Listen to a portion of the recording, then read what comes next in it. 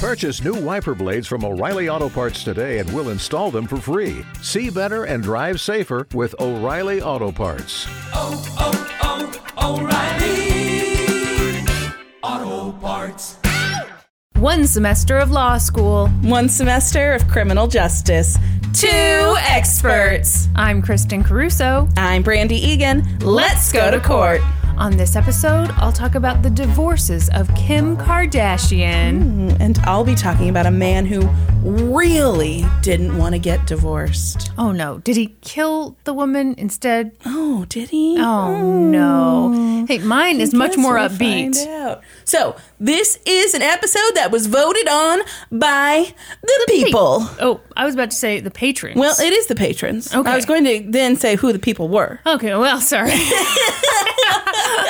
Brandi, who are these people you speak of? Are the patrons. These are our supporters on Patreon, and we had them vote on this episode's topic. They got to choose from divorces or custody battles, and divorces won by a landslide, and I'm so glad it did, because custody battles would have been very sad. My mom was very upset. She was like, I just want you to know, I really don't want custody battles to win. I was like, don't worry, Mom. Like, nobody else did. Nobody wants to do anything. So we are bringing you 2 famous divorce cases. Although yours is not quite famous. Yeah, no, there is a divorce involved in mine, but in true Brandi fashion, I had to mix it up a little bit. Okay, well, in true Kristin fashion, I followed the rules.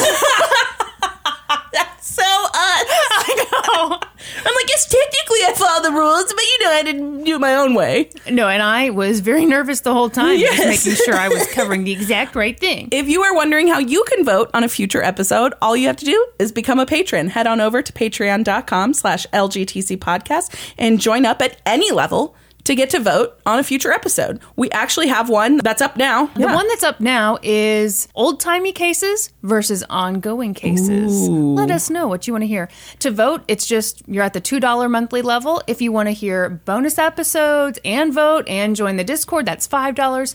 If you want to go just... balls to the wall, as Kristin loves to say. I was trying to think of a new way to say it. But that's how you always say it. If you want to go to balls to the wall, and we know you do, you go $7 a month. You get all the things we just mentioned, plus a Let's Go to Court sticker, our little autographs. You get an induction into the actual Supreme Court. And I hope you have a legal background, because you'll be called on to make some important decisions. Yes, regularly. All right. Let's jump on into Divorce Week here at LGTC Podcast. Okay, as mentioned, mine is not a divorce case what the hell?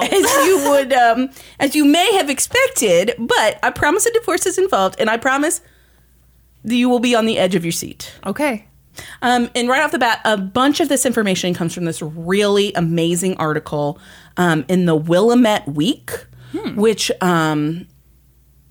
I'm not even going to tell you what it is, because I tell you what it is in the story. Okay. But the article is by Beth Slovic. Okay. Mike Kuhnhausen looked through the personal ads in the Willamette Week. This was a Portland, Oregon alternative weekly newspaper. Uh-huh. So I'm thinking the pitch that we have here in Kansas City. So just like not your regular newspaper, but it had a personals section, which... It's 1988 at this time, and was apparently some kind of pre-smartphone Tinder. Yeah. People put profiles about themselves in there, whatever. So Mike's skimming through the ads, and he was looking for something that stood out. And there it was. It was a personal ad entitled, Someone Different. Mike's interest was piqued. The ad continued. Single white female.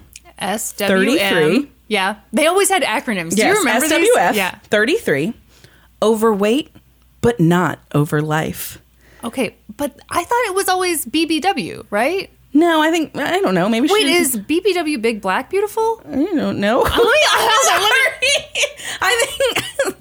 I'm looking it up. Big Beautiful Woman? Yeah, Big Beautiful Woman. BBW is Big Beautiful Woman. Yeah. All right. Well, maybe she didn't want to call herself that. She's actually... They pay by the letter, so I'm just trying to save her money. I'm just saying that she talks a lot about her personality in this ad, not much about her looks. Okay. Oh, you're saying maybe she didn't want to oversell it. Okay. Gotcha. So she said, overweight, but not over life. Seeking, single male, who wants more out of a relationship than just slender. Active healthcare professional, enjoys exploring the Pacific Northwest. Interested in conversation and good times with someone who's intelligent, thoughtful, and full of humor. Must be emotionally and fiscally mature. If you are seeking a bright, funny lady who is adventurous enough to advertise, then please reply. I really like that. I know. I mean, it's a really good ad. It's a great ad. Yeah. I want to be her friend. I know. And Mike wasted no time. Hi, different. My name is Mike. I'm a 39-year-old divorced white male. DWM. Was that an actual acronym? Oh, yeah. Okay. I enjoy most things in nature, from wandering the ape caves at Mount St. Helens to walking on the beach at sunset. It was January 30th, 1988, when Mike learned who different was. Her name was Susan Walters, and her mother and friend had gone in together to pay for her personal ad. Mike and Susan talked on the phone for the first time that day, and things clicked right away. May I just say? Yeah. I'm not getting the same good vibes off of his little ad. You aren't. Because the things he described, walking on the beach and exploring a bat cave. Some caves. An ape cave. That seems like the kind of thing that sounds good, but then no one actually does, right? Maybe. But from the first phone call, things clicked. They had a great rapport with each other. And over the next couple of weeks, they racked up hours on the phone talking about everything they wanted out of life. Susan estimated that they spent over 100 hours on the phone before they ever met in person. Over how many weeks? Only a couple of weeks. Good Lord, people. Yeah. Okay. What year was this? 1988. Okay, so yeah, phone. That was the phone only talk way is- for them to communicate. I understand, but still. I mean, Finally, Susan agreed to meet Mike for their first date because she was impressed by him. He didn't hold back on the deep conversations, and she thought he had a nice voice. So in February of 1988, they met at Crystal Springs Rhododendron Garden, somewhere near Portland, where they walked and talked. They fed the ducks and squirrels. And the connection they'd had on the phone was very real in person. And within the year, December 10th to be exact, the couple drove to Reno and they were married. no, wait. How long had they been together? So they had their first date in February, married in December. Kristin, you don't like it? I'm trying to be less judgmental. You think that's too quick? They're both in an advanced stage of their life. I think that's He's 38, she's 33. I think that's even more reason to be cautious. Really, I think it's so common. I agree that it's common. I don't think it makes sense though. Sorry, I still have I'm doing better than last week. Still got a little something happening. But this is the divorce episode, so we know things did not go happily ever after for Mike and Susan. Yeah, I don't know why I'm acting like I'm a smart psychic or something. Susan recalled that within the first year of their marriage, things changed. They didn't go on the hikes and adventures that they had when they were dating. Tried to tell you, Suze. And Susan learned more about Mike's background. He had a pretty rough life. He'd been adopted, and while he'd been loved by his adopted parents, he'd always questioned his origins. He'd seen combat in Vietnam. Maybe. Oh. Records show that he was a switchboard operator, but Okay. he often complained to Susan about how he'd been in the shit. Oh, that's really lame. Yeah. Within the first few years of their marriage, Mike revealed to Susan that he didn't know if there was a time in his life that he'd ever been happy. This made Susan unbelievably sad for Mike. But it also started to make her wonder if he was actually capable of complex emotions like joy and love. Finally, 17 years into their marriage, Susan decided she'd had enough. Oh. They'd never had kids, which Susan was fine with. Yeah. It wasn't something that she really ever expected out of her life. But she'd spent 16 years dealing with Mike's shitty life philosophy that, and this is a quote, "Life is a shit sandwich, and every day you take another bite until you die." I hate people like that. I do too. I have encountered people like that. Yes, it's the Cannot worst. stand It's it. the Cannot worst. stand Yeah. it. So You and I are not like that. we are not like that at all. We are such crazy optimists. We are. Can you imagine eating a legit Shit sandwich. shit sandwich? No, I cannot. No. Well, see, I'm trying to picture it, and then I'm like, how could someone really compare their life to that? Yeah. Like a shit panini? Like a shit panini. It'd be fine for you if it was in panini form. Yeah, what if it was grilled What well? if you were promised a shit panini and then they brought you out A shit sandwich? a shit sandwich? I'm really disappointed. Wait, This is have you- not what I ordered. Have you told this story on the podcast? I don't I'll think save it so. for later. You guys can keep going.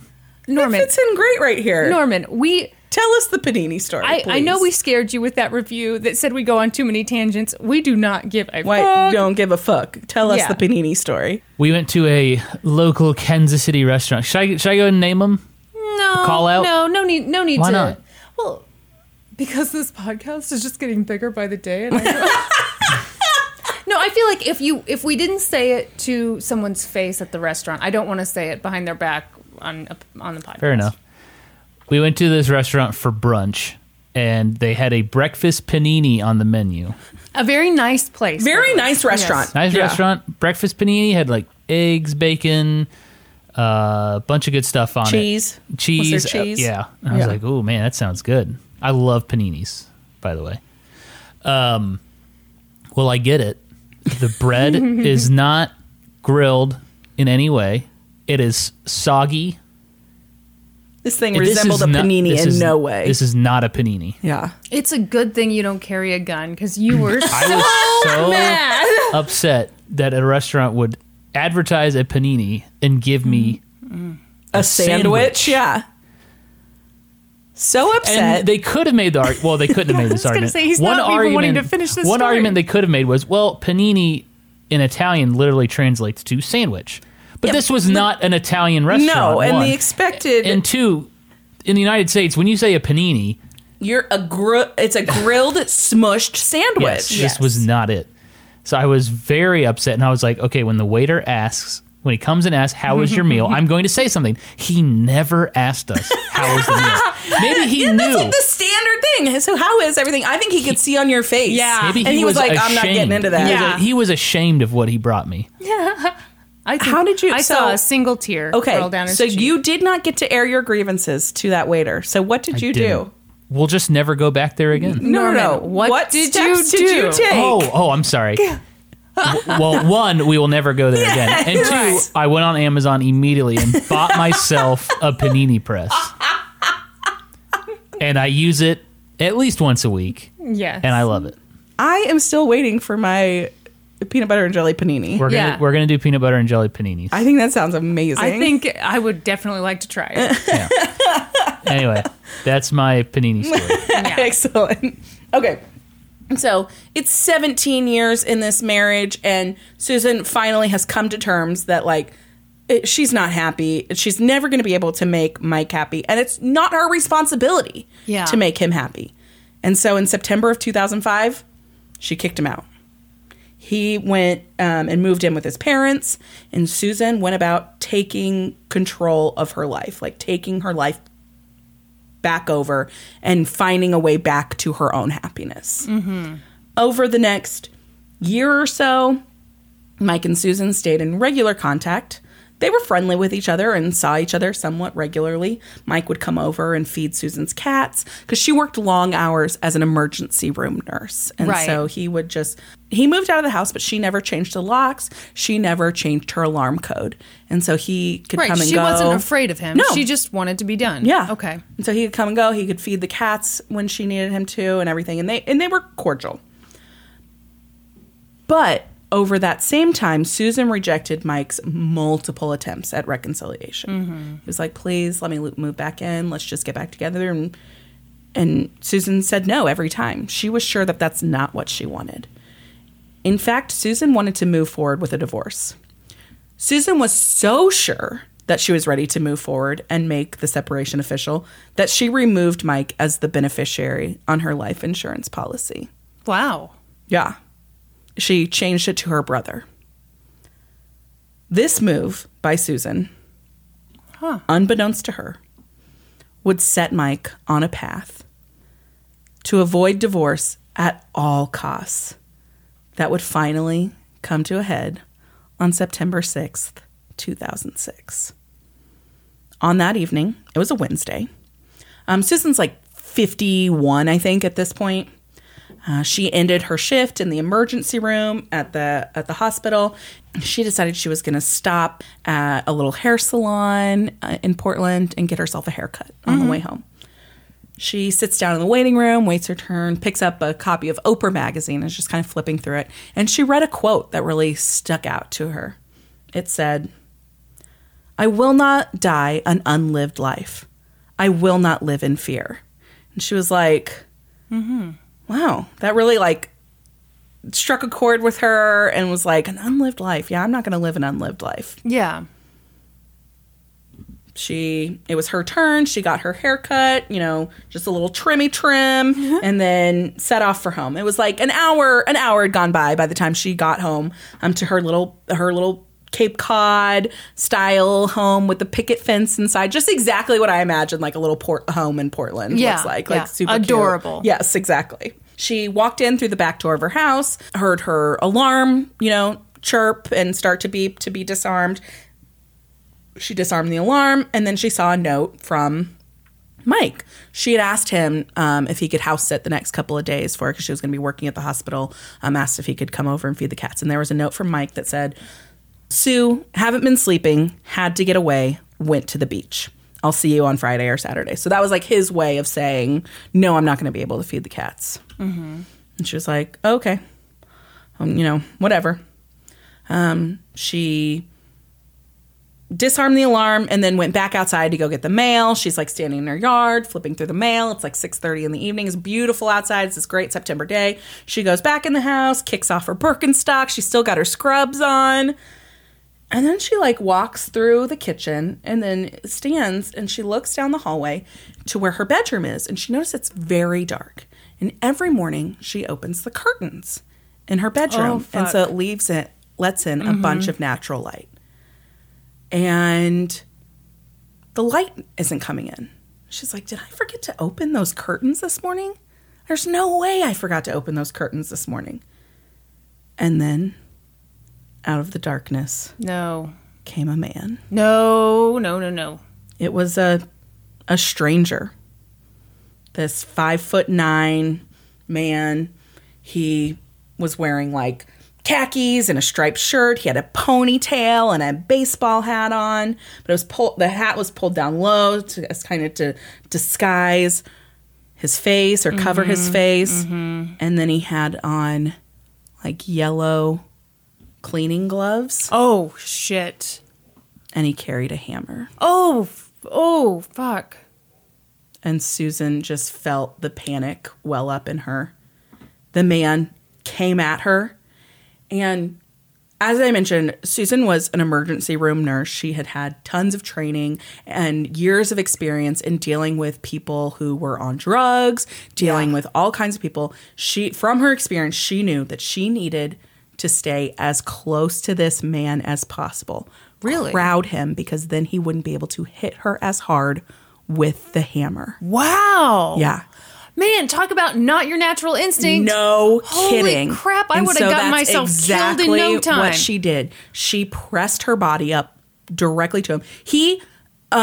It's very, sorry to... Yeah, no, go ahead. It's very similar in boxing. Yeah. When they're trading blows and like a boxer will hug the other boxer. I've always wondered why they did this. It's because they cannot hit you as hard. Hit you. That is brilliant. Yes. Okay, yes. So she presses her body up to him. She's 5'4". He's 5'9". Oh, boy. But he's fairly lanky. He weighed like maybe 180, 190 pounds. And she is a heavyset woman. She outweighed him, but was much shorter than him. So she's like, I'm going to have to use my weight to my advantage here. And so she crowds him, and he pulls the hammer up, and he lands a blow to her left temple. Oh, God. She screamed in his face as loud as she could, "Who are you? What do you want?" And he's like, it's a murder for hire. No, he didn't say anything. Of course he didn't say But anything. he also didn't stop. She knew she needed to get him to the ground. Right. That was where she stood the best chance of being able to fight him, is if she could get him to the ground and get on top of him. God, she's so smart. She's so smart. Yes. So she ends up like shoving his body up against a wall, and they're in her bedroom at this point. Yeah. And so she's like got her body up against him, and he doesn't fall to the ground. He instead like pushes back against her. And so they're like, kind of going back and forth against this wall. Right. And then he spoke the only words he spoke during this entire event. He said, "You're strong." In that, hearing that, Susan said it just like sent this wave of adrenaline through her. She said she knew in that moment he was there to kill her. Yes. In that she had to do whatever she could to make sure he wasn't successiful. That's a really good point. Because if someone was just robbing the place, which why would they have a hammer and gloves on? But if they didn't have murder on their mind, they wouldn't be fighting you that hard. Yeah. So she's pushing him. They're having this their bodies are right up against each other. They're having this like weird, mashed together fight. He's trying to get swings off the hammer. Yeah. She's keeping him from being able to do that. And she just keeps saying, "Who sent you here? Who sent you here?" And he won't respond. She somehow managed to get the hammer from him. Yes. And she swung it. And she hit him 3 times, maybe 4, with the claw side. Woo. She meant business. Yes. She meant business. Yes. And then she made contact with his skull. Like she wasn't holding back at all. No, you're not fucking around at that point. No, you're not. Somehow he got the hammer back from her. Oh, Jesus. So she grabbed him by the throat with her hands, and she yelled again, "Who sent you here?" And so she's got her hands around his throat, and he starts to turn purple. Oh, my God. Like turns purple and then blue. And so at this point, Susan's like, this might be my chance. This might be like if I let go, maybe he will pause and catch his breath and I can get away. Right. And so she lets go and she runs to flee. Yes. And she thought, this is my opportunity. But she got to the hallway and the man was there immediately behind her. He like grabbed her and spun her in the hallway. And this is a super narrow hallway. We're talking about this really small little cottage, right? Narrow hallway. The two, like he spins her around. He punches her in the face. Her lip splits open. She's bleeding everywhere. She falls to the floor. She looks up and there is this man just standing over her with this hammer. And he's about to just start pummeling her. Yeah. She said, in that moment, she was like, this is it. This is how I die. I am going to die right here today. And then something inside of her was like, nope, I'm not. I have to get that hammer. I have to get him on the floor. And so she did. She somehow started fighting and got him to the floor and started biting him. Whoa! She just starts biting him. She's like, if he kills me, my dental records, bite marks will tie him to my murder. Which is a very 80s thing to think. It is. So she's biting all over him. She bites his arm. She bites his thigh. She bites him like in the back of the leg. She bites him in his crotch. She bites through his clothing to his genitals. Get him. Get him. Yeah. She like feels into his pocket. She's like feeling for a wallet, something that she can throw back into the bedroom. Yeah. So that if he tries to flee the scene, he will leave behind some kind of ID. Oh, God. She was was a true crime freak. Gosh. She loved it. Just going for anything. Sorry, I should clarify. When I say she loved it, not she loved this. I mean, she loved true crime. She knew what to do. Yes. Exactly. She had now been fighting this stranger for 14 minutes. She had been fighting for her life. Somehow she gets him onto the ground where they're both kind of just like wedged on the floor in this narrow hallway. She throws her leg over his body and climbs up on top of him and hooks her arm around his neck and starts choking him. Yep. And he's bleeding fucking everywhere because she's landed so many hits with that hammer. Right. And she screams in his face, "Tell me who sent you here and I will call you a fucking ambulance." He didn't say anything. He growled at her. Ew, what? So she put more pressure on him and she just locked her arm in around his throat until he stopped moving. Ooh. Then she stood up, grabbed the hammer, and ran to the next door neighbor's house. Oh my God. Can you imagine being that neighbor? No. So, holy crap. Yeah. So they get next door. She gets next door to the neighbors and the neighbor calls 911. And this is some snippets from the 911 call. Right. So the neighbor calls and she says, "We have an intruder in the house next door. The intruder was in the bedroom with a hammer. The woman who lives there thinks she may have strangled him. He was down when she left." And the dispatcher's like, "Can you put her on the phone?" And the neighbor's like, "No, she's bleeding." And so the dispatcher's like, "Does she need an ambulance?" And the neighbor's like, "No, she's a nurse. She's fine. She says call an ambulance for the guy. He may be dead." Yeah. She's like, no, she's fine, but that other guy's probably dead. And so the dispatcher's like, "What did she use on him? She strangled him? What else did she do?" And the neighbor's like, "She put a chokehold on him."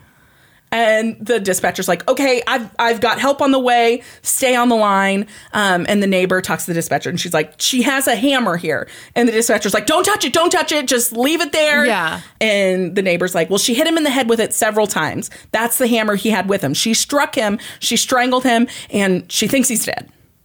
And the dispatcher goes, "Okay, was he by himself?" And so the neighbor, you can hear on the 911 call, the neighbor's like checking with Susan. She's like, "Did she have anybody with him?" And she's like, "No, but she thinks maybe it was her ex-partner who sent this person." Mm-hmm. And the dispatcher's like, "Okay, have there been problems with is it the ex-husband?" And she said, "Ex-partner, she did talk to Mike and asked him to house sit for the cats, and he said he couldn't do it. He was on his way to the beach or something. He left a note. He knows the alarm code."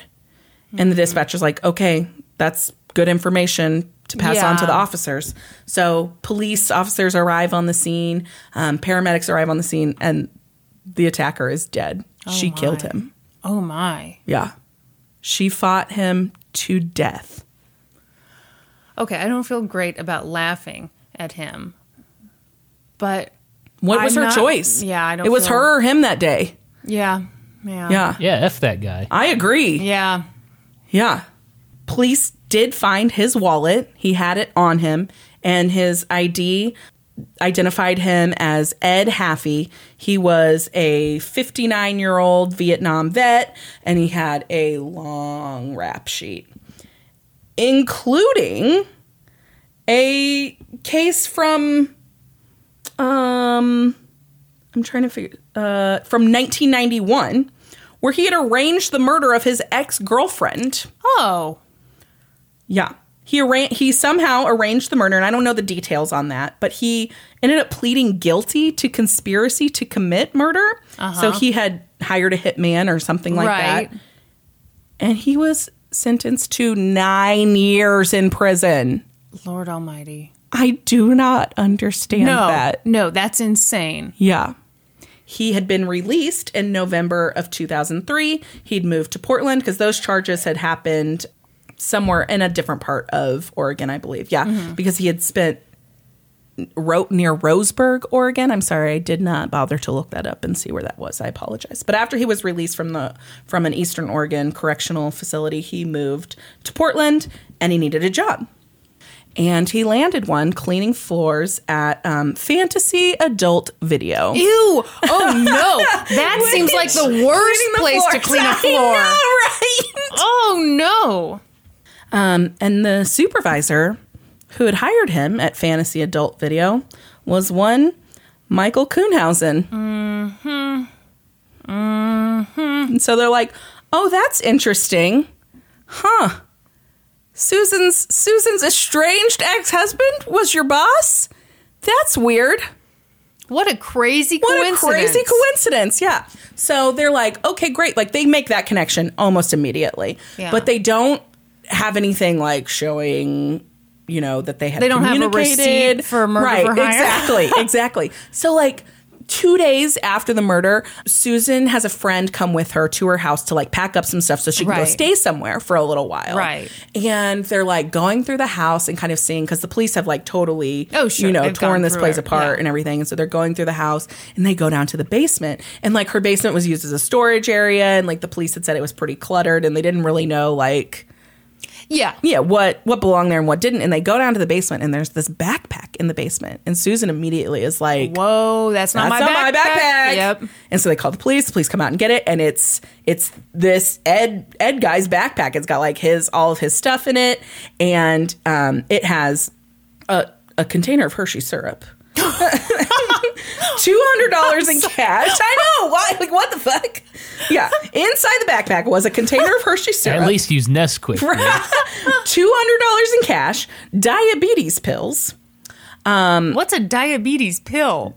Diabetes pills. So I don't know. Like, I believe you can. There's like a pill you can take like insulin. Metformin and stuff like that are supposed to regulate your blood sugar without having to take. I'm not a doctor, but if you have to have diabetes you probably shouldn't be carrying around Hershey syrup. Well, maybe it's for sexy times, Kristin, Could be. He does work at Fantasy Adult Video. Oh, God. Oh. I mean, if you clean the floor there, probably going and killing somebody seems like a not quite so nasty job, right? Right. Ugh. Mm-hmm. And then he has a day book inside, like a planner. Are inside you of it. kidding me? Does it say go kill someone? On September 4th. No. So 2 days before the attack on Susan is a note that says, call Mike. And then it has Mike's brand new cell phone number under it. Uh-huh. Yeah.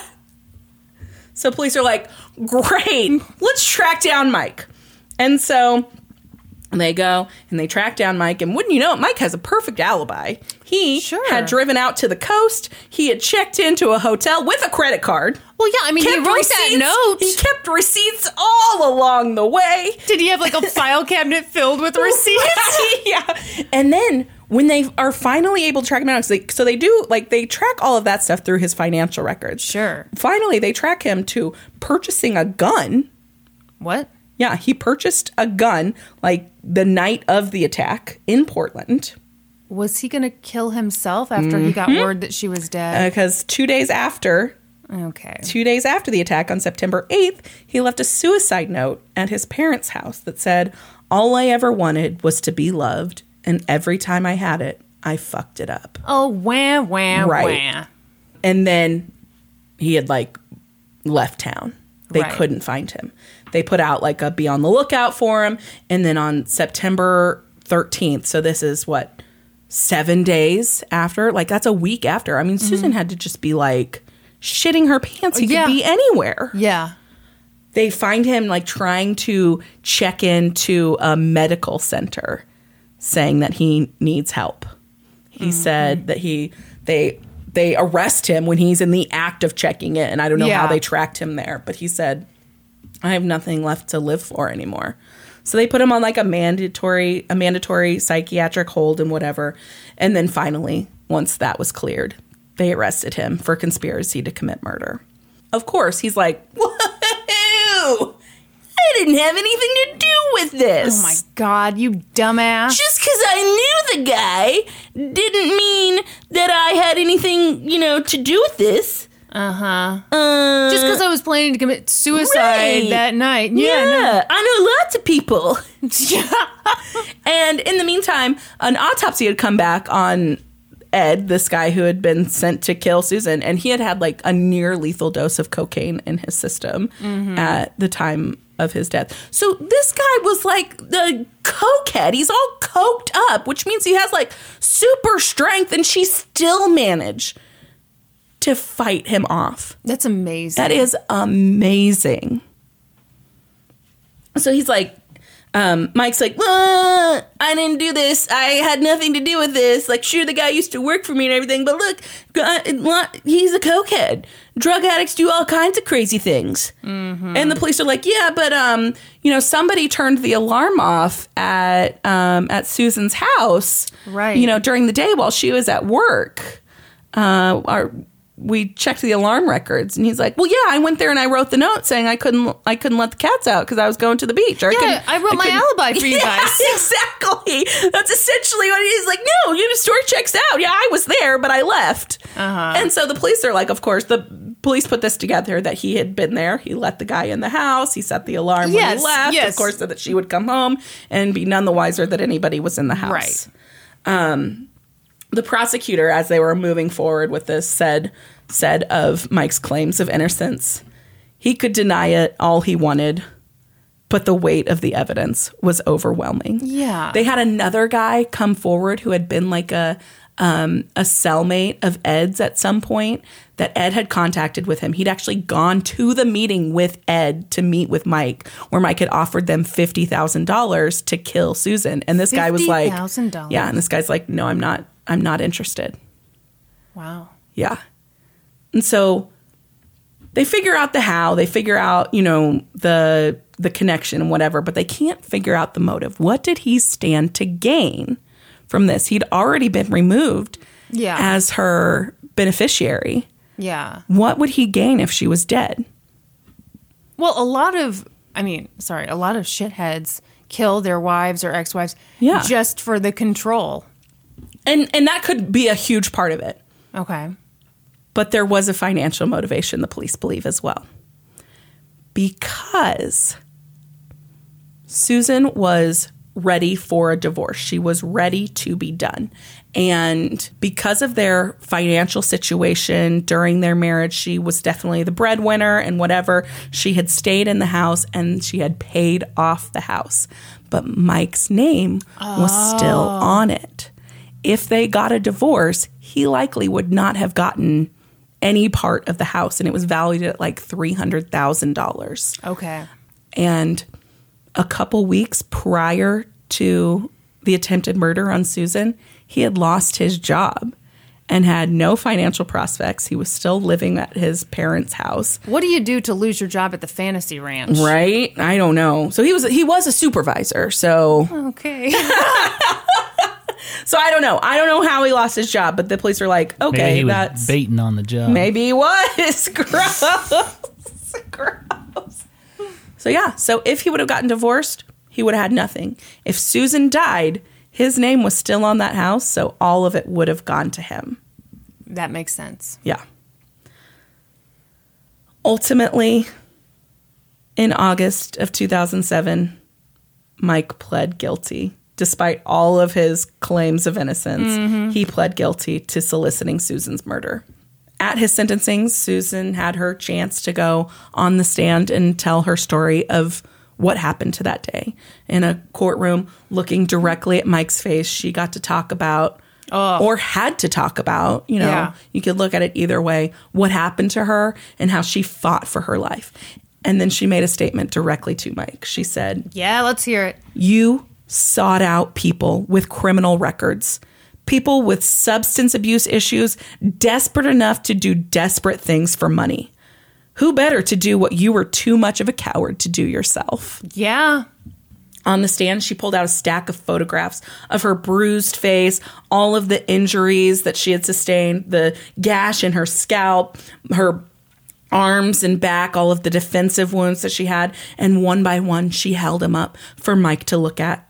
And she said, these are pictures of me in my own emergency room. Mm-hmm. Do I look okay? So this is in reference to something that the police had said to her, that he had said to police. Police asked him why he had never checked on Susan after the attack, because he'd just, gone on the run. Mm-hmm. If he's innocent, why had he never checked on his wife that he was dying to get back together with? And he claimed that he never checked on her because he had heard she was okay. Yeah. Give me a break. So she's holding up these pictures and she's like, do I look okay? Here's another picture of me in my very own ER, the ER I've worked in for 30 years. Look, honey, do I look okay? Here's the hammer strike on the side of my head. Do I look okay? At the end, Susan said, I am damaged by what you have done to me. I am damaged, but I'm not destroyed. Then Mike got his chance to speak. Oh, let's hear it. He rose at his table, sniffling and whimpering and crying. My life has been so hard and everybody hates me. He said, I've hurt a lot of people in the last year and I'm sorry. Oh. And Susan laughed. Oh, God, I love her. Yes. I love her. Michael was sentenced to 10 years in prison. Are you kidding me? No. What the fuck? I think that's disgusting. Lock that douche he up for life. He solicited her murder. Ugh. Yeah, it seems a little low. Yeah, I think it seems very low. So he's sent off to serve his time. In the meantime, Susan filed for and was granted a divorce. And she went back to using her maiden name of Susan Walters. Then, in March of 2008, Susan filed a civil suit against Mike for what he'd done to her. And after a 2-day trial, a jury unanimously awarded her $53,700 for her medical expenses and lost wages after the attack. Okay. And then in an 11-1 decision, they also awarded her $1 million for emotional distress. He'll never pay that. But exactly. That's great. So what she said was she knew that he would never pay any of that. But she hoped that it would keep him from being able to afford another hitman. Oh. Yes. That's interesting. If he got released or when he got released, when? He would have to get a job and he would have to pay her money. Like the courts would require him to do it. And so it would keep him from being able to squirrel away money and afford another hitman. That's amazing. Yeah.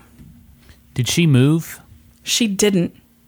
She stayed in her house? In her house. That is one brave woman. Yeah. So Mike's release date was scheduled for September 14th, 2014. She, as that date grew closer, she withdrew into herself. She became so anxious constantly. She said she felt like a broken plate glued back together. Like there were just parts of her that were missing now, parts of her that didn't fit. She wasn't her same bubbly, adventurous person. Anytime she went out to eat, she sat where she could see the door. Yeah.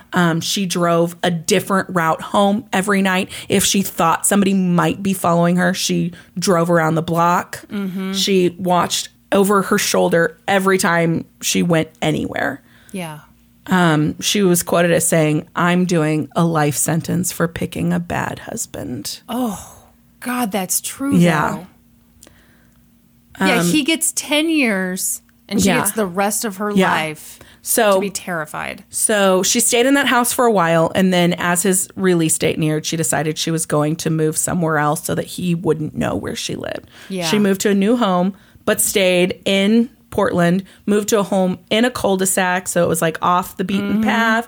She put gravel all around the house so that she could hear footsteps if somebody was walking to the house. She put out security cameras. She took up shooting. She got a gun, started taking practice shooting at a nearby range. Heck yeah. She was going to be ready. She was not taking any chances. And then what happened? On June 13th, 2014, 92 days before his release, Mike died of cancer in prison. Wow. Yeah. It's called karma, baby. Yeah. When asked about his death, Susan said that she felt sadness. Not sad for his death, but sad that he had never known a life where he felt he could be loved. And then many people have called Susan a hero for what she did that day, for fighting for her life. And she said that's so difficult for her to wrap her mind around because she took somebody's life that day. And that is something that she carries with her and something that will... Yeah, she didn't want to have to do that. No, she didn't want to have to do that. I mean, the reason she got up that first time, she let go of his neck, was because she just wanted to run away. She wanted to be done with it. Yeah. I can understand how that would be really hard to live with. Yeah. But she's doing it. Yeah. Yeah. Oh my gosh, that's incredible. And that's the crazy story of a man who really didn't want a divorce. Oh, God. What a shithead. Yeah. I know I've already said it. I hate people like that. I know. Life's a shit Life is sandwich. just awful all the time, Yeah. and there's no hope in it Yeah. getting better. Ugh. Yeah. I hate to say it, but stay the fudge away from me. That's right. You hate to say it, folks. Hate to say it. Hate to use harsh language. All right. We ready for something a little lighter? Yes. Okay. First of all, did you know that Kim Kardashian has been married 3 times? Tell me something I don't know. Do you I did keep not up know. as well? Yeah. I didn't know. Oh my God. I have not watched. Okay, so I used to watch Keeping Up with Kardashians, watched it for years, but now I have not watched it in years. Okay. Well, this is interesting. I thought you would be like too good for this stuff. No, there was a time in my life where I loved it, like a little short period, and I watched like all the old seasons and then like watched the current season, but that has been years ago. Okay. Well, here we go. First of all, special thanks to the fine journalists at Us Weekly, Life and Style Magazine, TMZ, People Magazine, BuzzFeed. You're all doing the Lord's work. That's right. If half of this script is accurate, I will be shocked. It was the year 2000. Kim Kardashian, a.k.a. the Princess of America, was... Who calls her that? I do. If we have American royalty, it's the Kardashians. I'm sorry to tell you. You're right. She was just 19 years old, Brandi. Mm-hmm.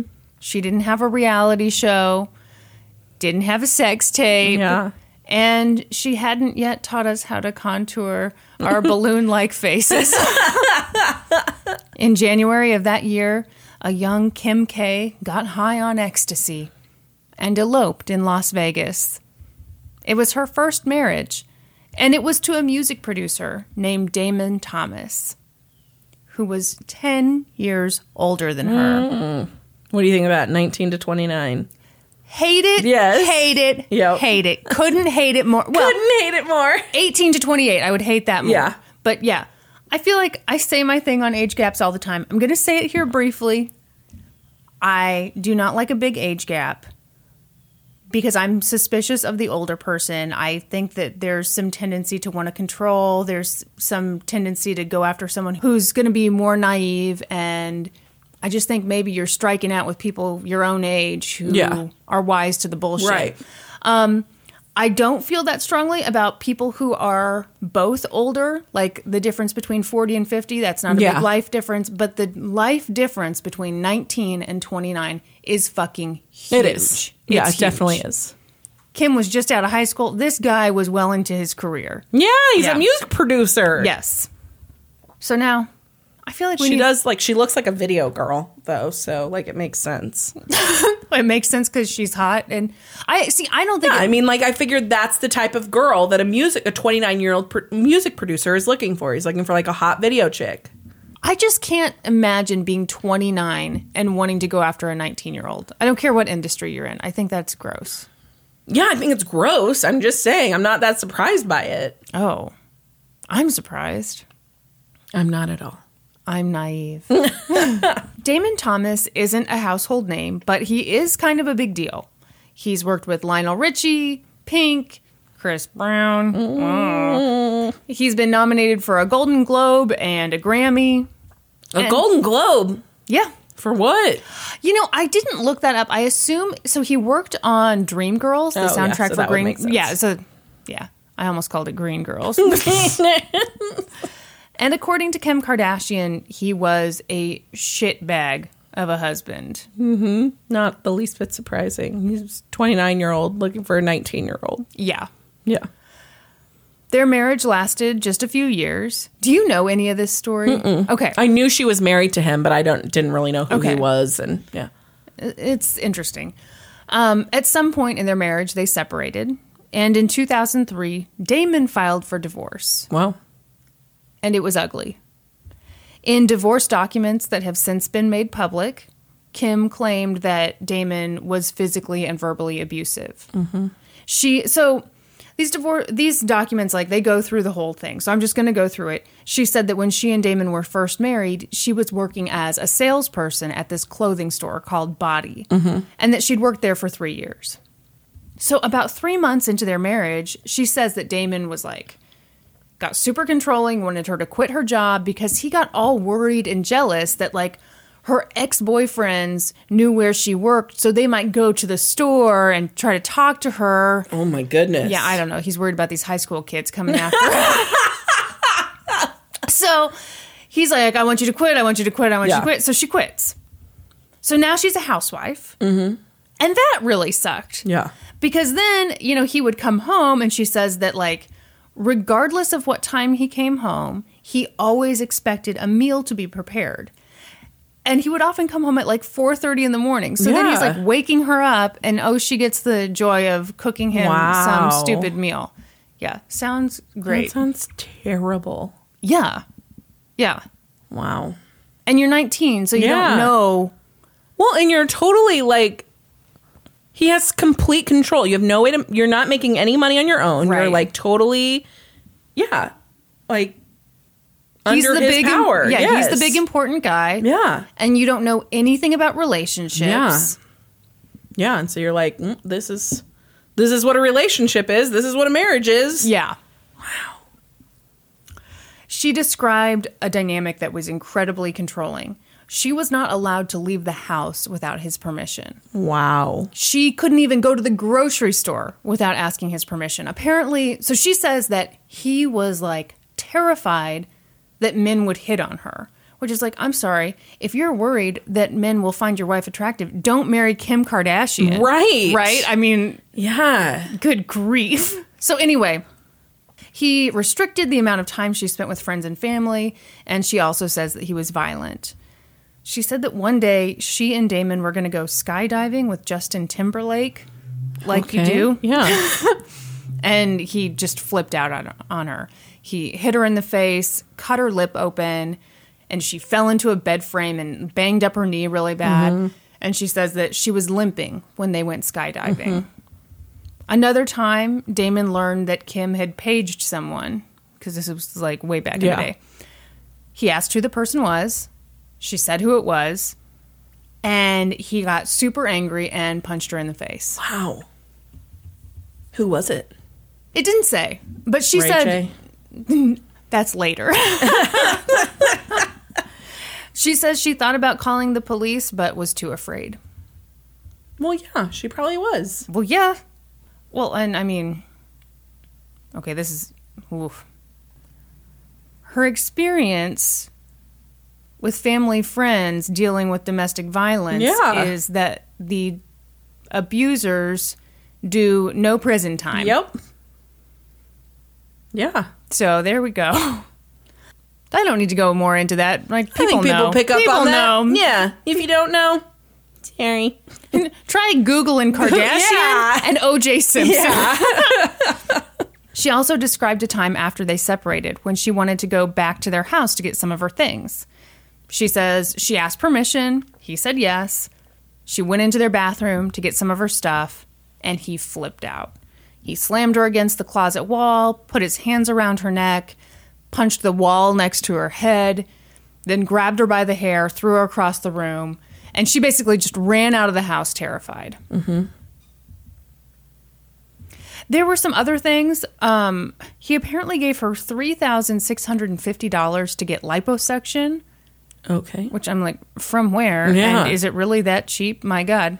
Maybe when you're getting the amount done, she would. Right. She was 19, so, or, a little older by then, I guess, but still. Well, yeah, by the time you're 20, then you just balloon up. It's just terrible. Disgusting. Imagine having to be a 30-year-old man with a 20-year-old wife. Then he gave her another $1,000 for more surgeries. But again, what are you getting done with $1,000? Lip injections? But that's not a surgery. Meh. You get it done like at a plastic surgeon's. Okay. The bottom line was that he wanted her to look perfect, but also never leave the house and be no admired. One look at her. Yeah. Yes. So other things I read that I did not write down. Everybody drink. So And these documents weren't super clear, but they said that at one point, and this is just gross, he found a picture of one of Kim's sisters naked. I don't know which one. And then showed it to their dad. What? And called her a whore. What? Yeah. I mean, gross. Yeah. So there's some other stories like this. Again, this is all Kim's side of the story. But there you go. Yeah. The court ordered Damon to pay Kim $56,000 as like a lump sum. Mm-hmm. Did I already say their marriage ended in February of 2004? No, you did not tell us that. Excellent. Breaking news. Their marriage ended in February of 2004. Excellent. But you may be wondering, wow, Kristin, you're such an amazing researcher. Divorce proceedings are usually pretty private. How did you get your hands on these incredible court documents? I am wondering. Okay. Well, I found them online. They were really easy to find online. So I found these online, and I was kind of like, huh, this is like really private stuff. But I found them in tabloids. Mm-hmm. And, I figured, okay, well, maybe they did something shady to get this information. I don't know. That's not what Damon thinks happened. I assume that somebody paid somebody off. No, Damon thinks the Kardashians leaked them on purpose. Yes. Yeah. Yeah.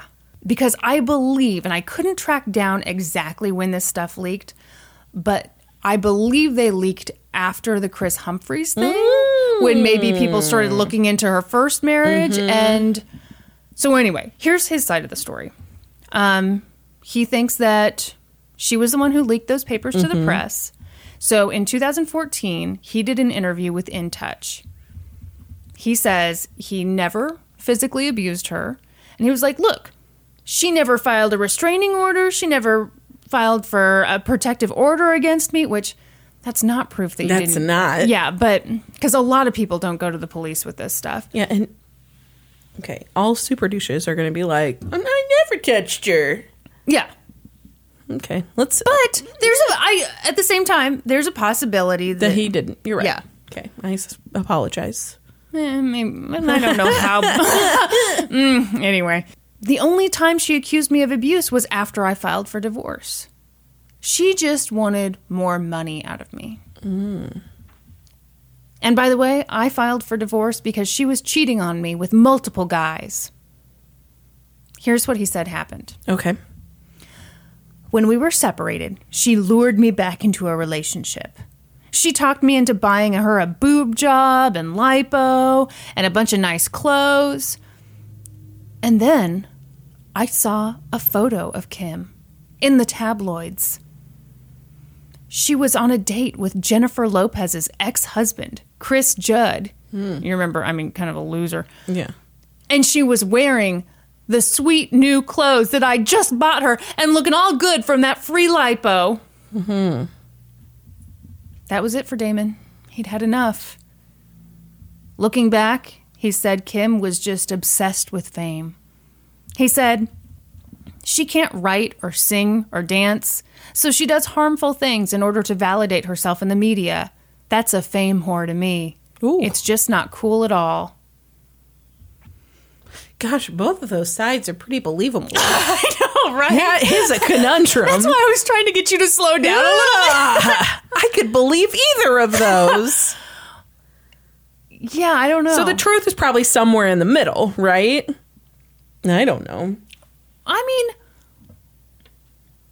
Maybe. Because I could see, first of all, we know I'm very suspicious of the 29-year-old who needs to get married to a 19-year-old. Yeah. And so it does not surprise me at all that dynamic would be very controlling and unhealthy. And, it wouldn't surprise me if it was abusive. Yeah. But it also, I totally believe that I don't believe that the tales have to be exclusive of each other. I don't at all. Yeah. He's saying I didn't abuse her, but I'm thinking, you could do all that stuff that she says he did. And not see any of that as abuse. Really? What? The stuff that she is calling abusive, the waking me up at 4 o'clock in the morning, the verbal abuse, everything aside from the physical abuse, I think that someone could convince themselves was like a normal, just kind of behavior in marriage. Okay, you know what? Yeah. Someone who is... We got to put on our douchebag hats. Yeah. Because the douchebag hat is like, well, I'm paying for everything, and she gets to stay at home, so when I come home at 4:30 in the morning, I expect a hot meal. Yes. Yeah, okay. That's what I'm saying. I think that these tales could be very close to each other. They do not have to be exclusive of each other. And saying that she was relentless in her pursuit of fame? Yeah, probably. In fact, definitely. Yeah. It would shock me. I mean, you don't fall into fame. No. Not at the level she did. No. So, yeah. No. Okay, so obviously those court documents are very damning, but when she has actually spoken out in the press about that relationship, she's been very diplomatic. Mm-hmm. She has basically said, I was really young, I thought I was in love, I now realize that's not what that was. Yeah. So marriage number 1, donezo. Check. Then she dated Ray J, and they made some home movies. She went out with Nick Lachey. Then Nick Cannon, who got upset about her home movies. Which, what an idiot. How does Nick Cannon land know. Kim Kardashian and Mariah Carey? I don't know. But being married to Mariah Carey funny, seems right? like his own punishment. Yeah, he is funny. Yeah. He's got charm. Yeah, that is true. He is charming. He's not good looking. No, he's not. I mean, I hate to say it. Nick Cannon? Hate to shit on him. Nick Cannon's not bad looking. He's not bad looking, but I mean, he's not Mariah Carey or Kim Kardashian level. Maybe you're right on that. Yeah. I'm definitely right on that. Yeah, he played the nerd in the remake of Can't Buy Me Love.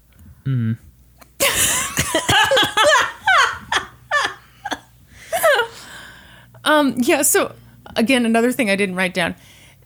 So apparently Nick Cannon was just so upset because his relationship with Kim was going great. He thought she was just wonderful. And then he found out about the sex tape. And I guess she lied to him and said there wasn't a sex tape, but then the sex tape came out. And I'm thinking, buddy, you should have stuck on that train. Yeah. Yeah. Yeah. Way to take a principled stance.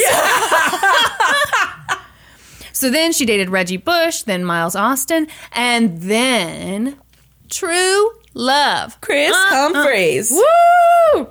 In October of 2010, Kim met NBA basketball player Kris Humphries. Who spells it K-R-I-S, which is how a girl spells it. I know, it's how her mom spells it. That's just confusing. There can only be one Kris in that family. Why? Who spelled it that way? Shame on his parents.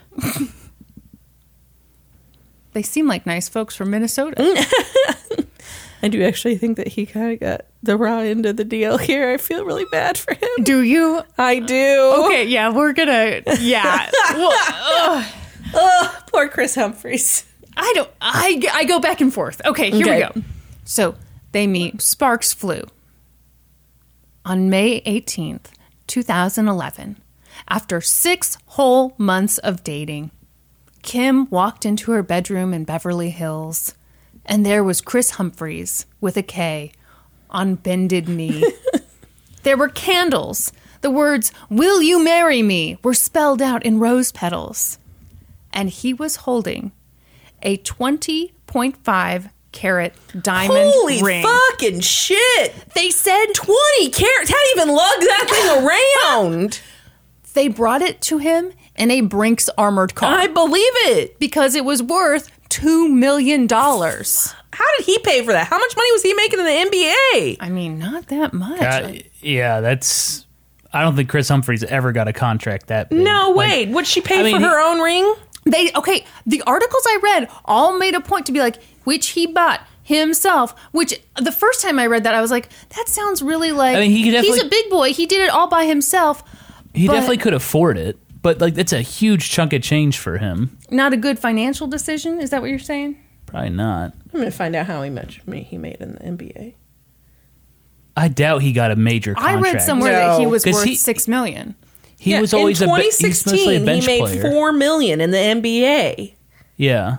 He was usually a bench player. Like You don't have to say it like that. $4 million is nothing to sneeze at. He's spending $2 million of it on an engagement ring? Hey, I think he learned his lesson, don't you think?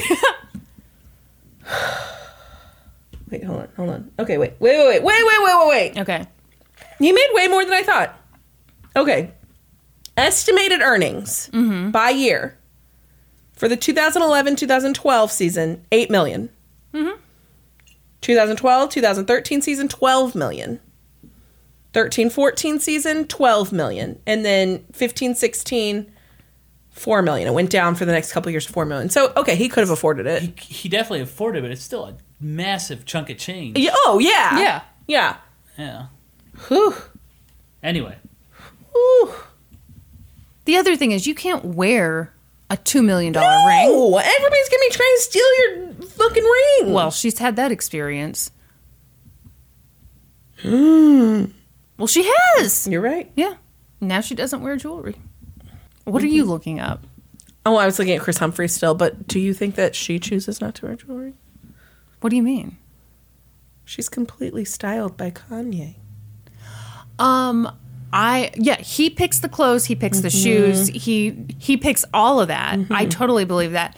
But I do think that not wearing jewelry was her decision after being robbed in Paris. Yeah. Because it's just not worth it. Oh, yeah. Are we calling that an abusive relationship? Because that's very controlling.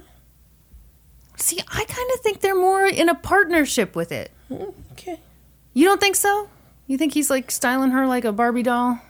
I mean, she kind of, yeah. Yeah, Yeah. I sure do. Oh, no, Kim! Kim, I've got a guest bedroom for you. You're going to love it. Okay. So Kim was over the moon. She said, "It was everything I ever dreamt of and more. I think when you know, you know." Mm-hmm. Except for when you don't. When you don't know. Almost immediately, they started wedding planning, which was a good thing because their wedding took place 3 months later. Yeah. Why? That's crazy, right? You gotta get it on during sweep season. Yeah.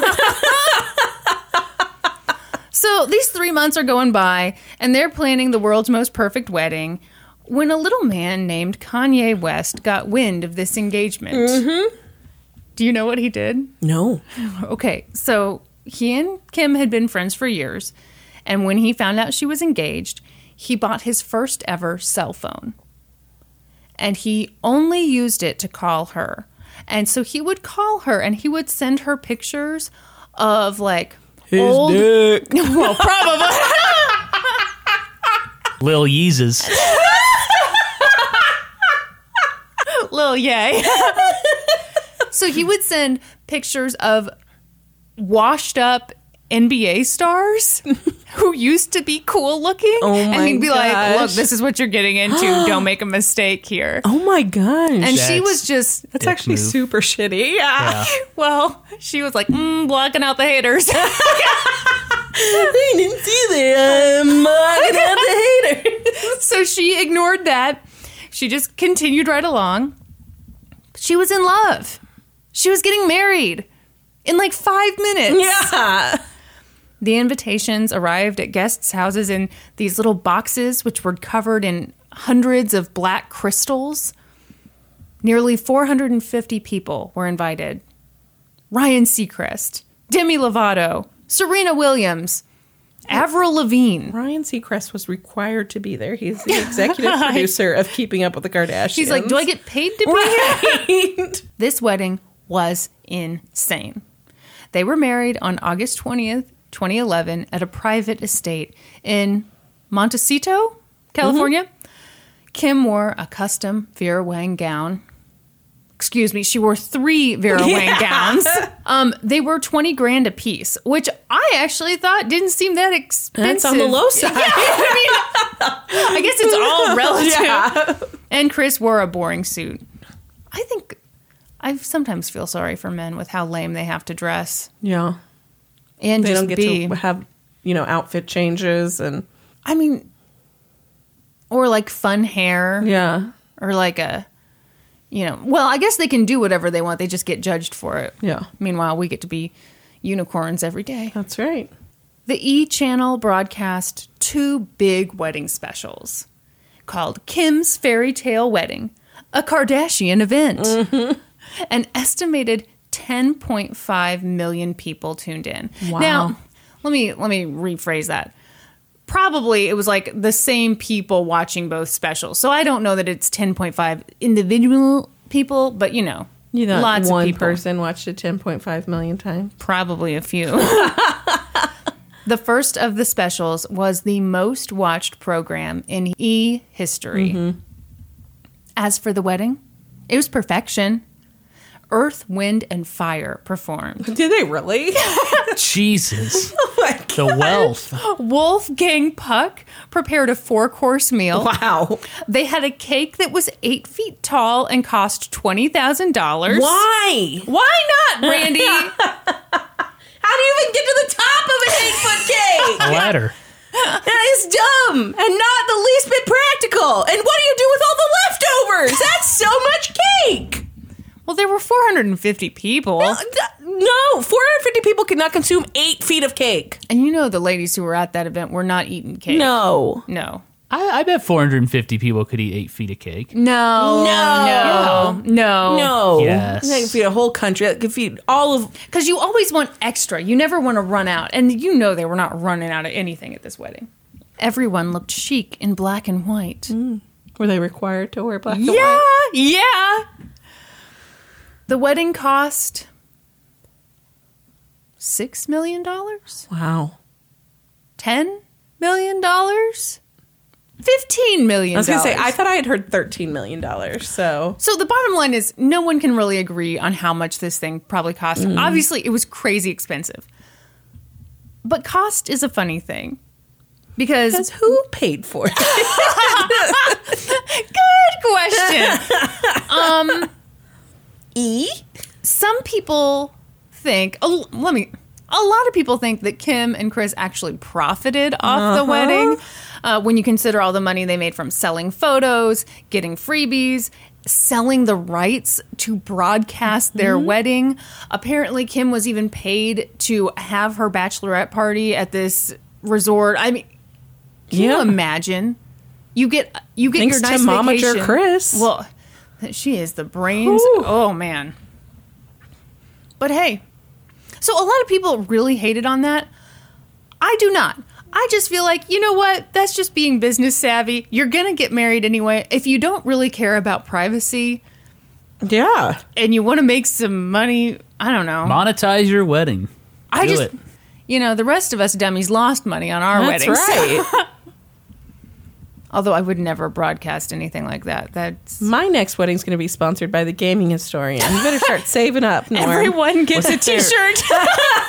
Didn't we read a post, maybe it was on Reddit, about a lady that had a wedding and she was mad that people weren't like paying for the wedding, like giving her cash or something? Oh, I read a was post that? on Reddit about this woman who, it was like a Am I the Asshole post, and it was this woman who had who went to a wedding and gave a gift basket of like a bunch of stuff that she thought the two brides would love. Like a bottle of wine and like a really nice basket. Yes, Norman, some people are gay. I hate to break this to you. We're all thinking it.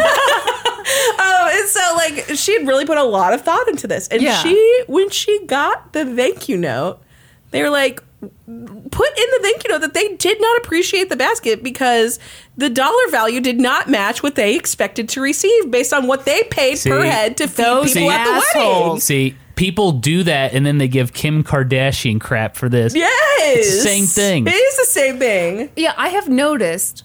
So I think it's a thing where people are throwing these weddings that they can't afford. Yeah. So they think they're going to somehow make up for it in the gifts. And you're not. You're not. The wedding is just a fun thing. And let me tell you, I'm looking at you, darling.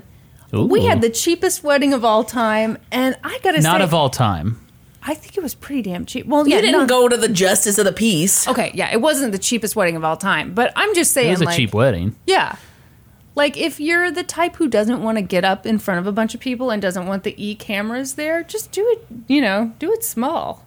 Do it DP style. Have your dad marry you. Ooh. Oh. Don't say Getting married DP style. So we did. Her dad officiated. No, don't say our wedding was DP style. Yeah. It was, though. Ooh. Okay, I've got to throw up. Okay, so they had the perfect wedding. That means your cousin Jenny's wedding was also DP style. Fact. Oh, no! Very good. Sorry, Brandi. Jenny. Sorry, Jenny. Sorry, Rob. They didn't realize what they signed up for. So they had the perfect wedding, and they started married life together. Mm-hmm. And their marriage was pretty typical. They moved in together with Kim's sister Courtney right there with them, and a film crew following them all around. Super typical. Just normal stuff. They were filming a Keeping Up with the Kardashians spinoff called Courtney and Kim Take New York. Mm-hmm. But here's the thing. They'd had this whirlwind romance. Yeah. They were so excited to get married, but they didn't actually know each other very well. Yeah. They hadn't spent that much time face to face with each other. Mm-hmm. And once they did, Kim thought he was really annoying. Wait, I want to guess if I can, when you get to, I want to guess if I can remember how many days they were married. Okay. I'm getting to it right now. What do you think? 72 days? Very good. Very good. So 72 days later, on October 31st, 2011, just 3 weeks after E! aired that special, Yikes. Kim filed for divorce. Uh-oh. She cited irreconcilable differences.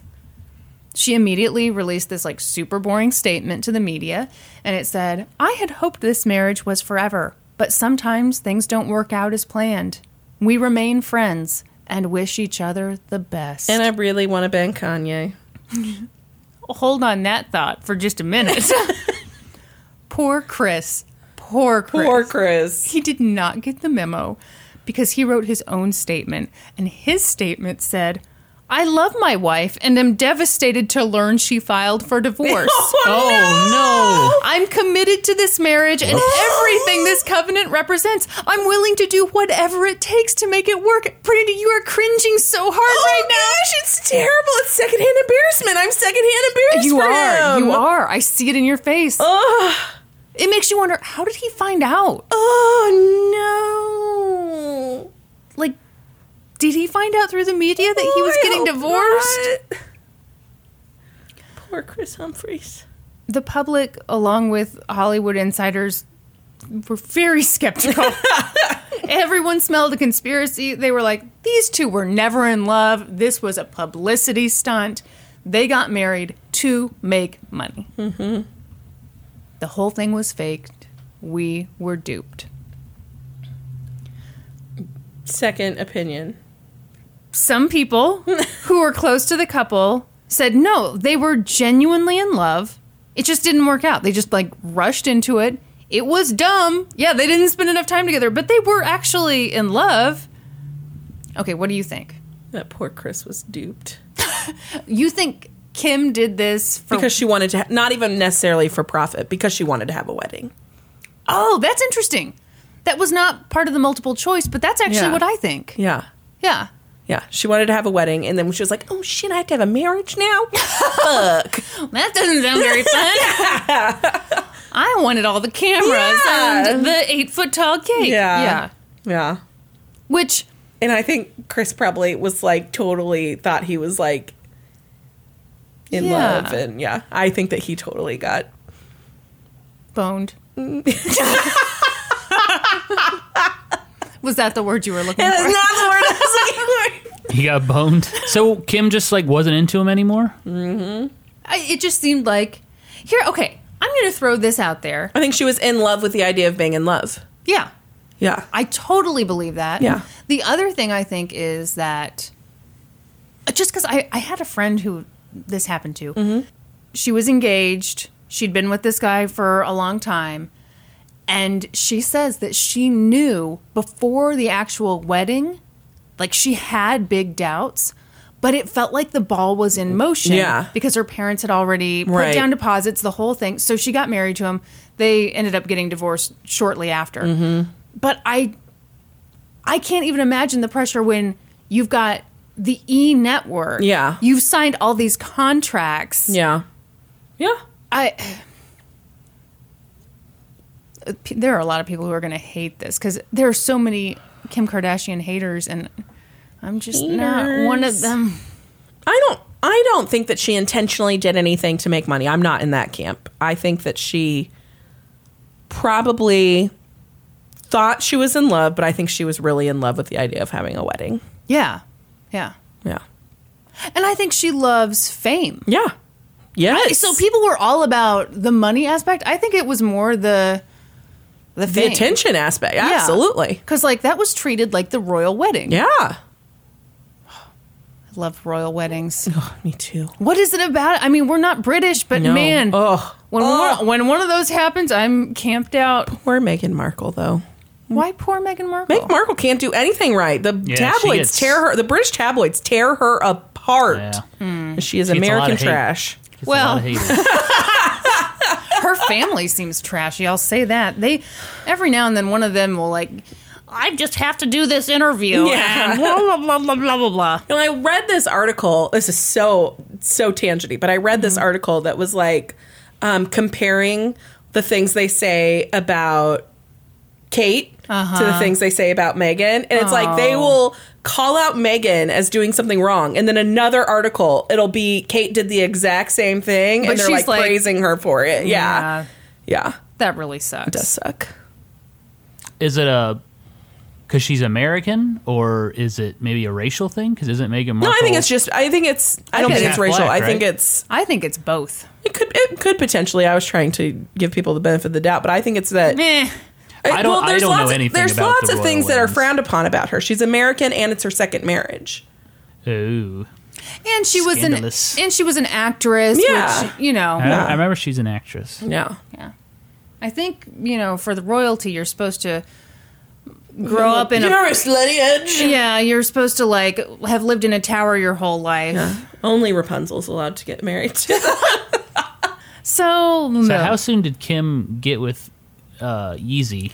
Would you just calm down? And Wouldn't you like to know? Yeah, just hang I'm on. on the edge of my seat. Oh, are you kind of into this? In the na na na na na. I can't remember any words to his songs now. I've been sorry. so lonely, girl. I've been so sad. That's the South Park. That's the South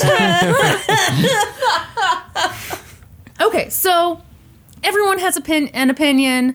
Some people say this was all fake. People close to her are saying, no, she really was in love. This was just a bad idea. Yeah. This story was everywhere. And Kim and Kris Humphries' 72-day marriage was a joke. Mm-hmm. But that was, but it came out super weird. Oh, yeah. My voice is breaking like I'm a 13-year-old boy. Brandi, put that boner away. Oh, God. Whoa.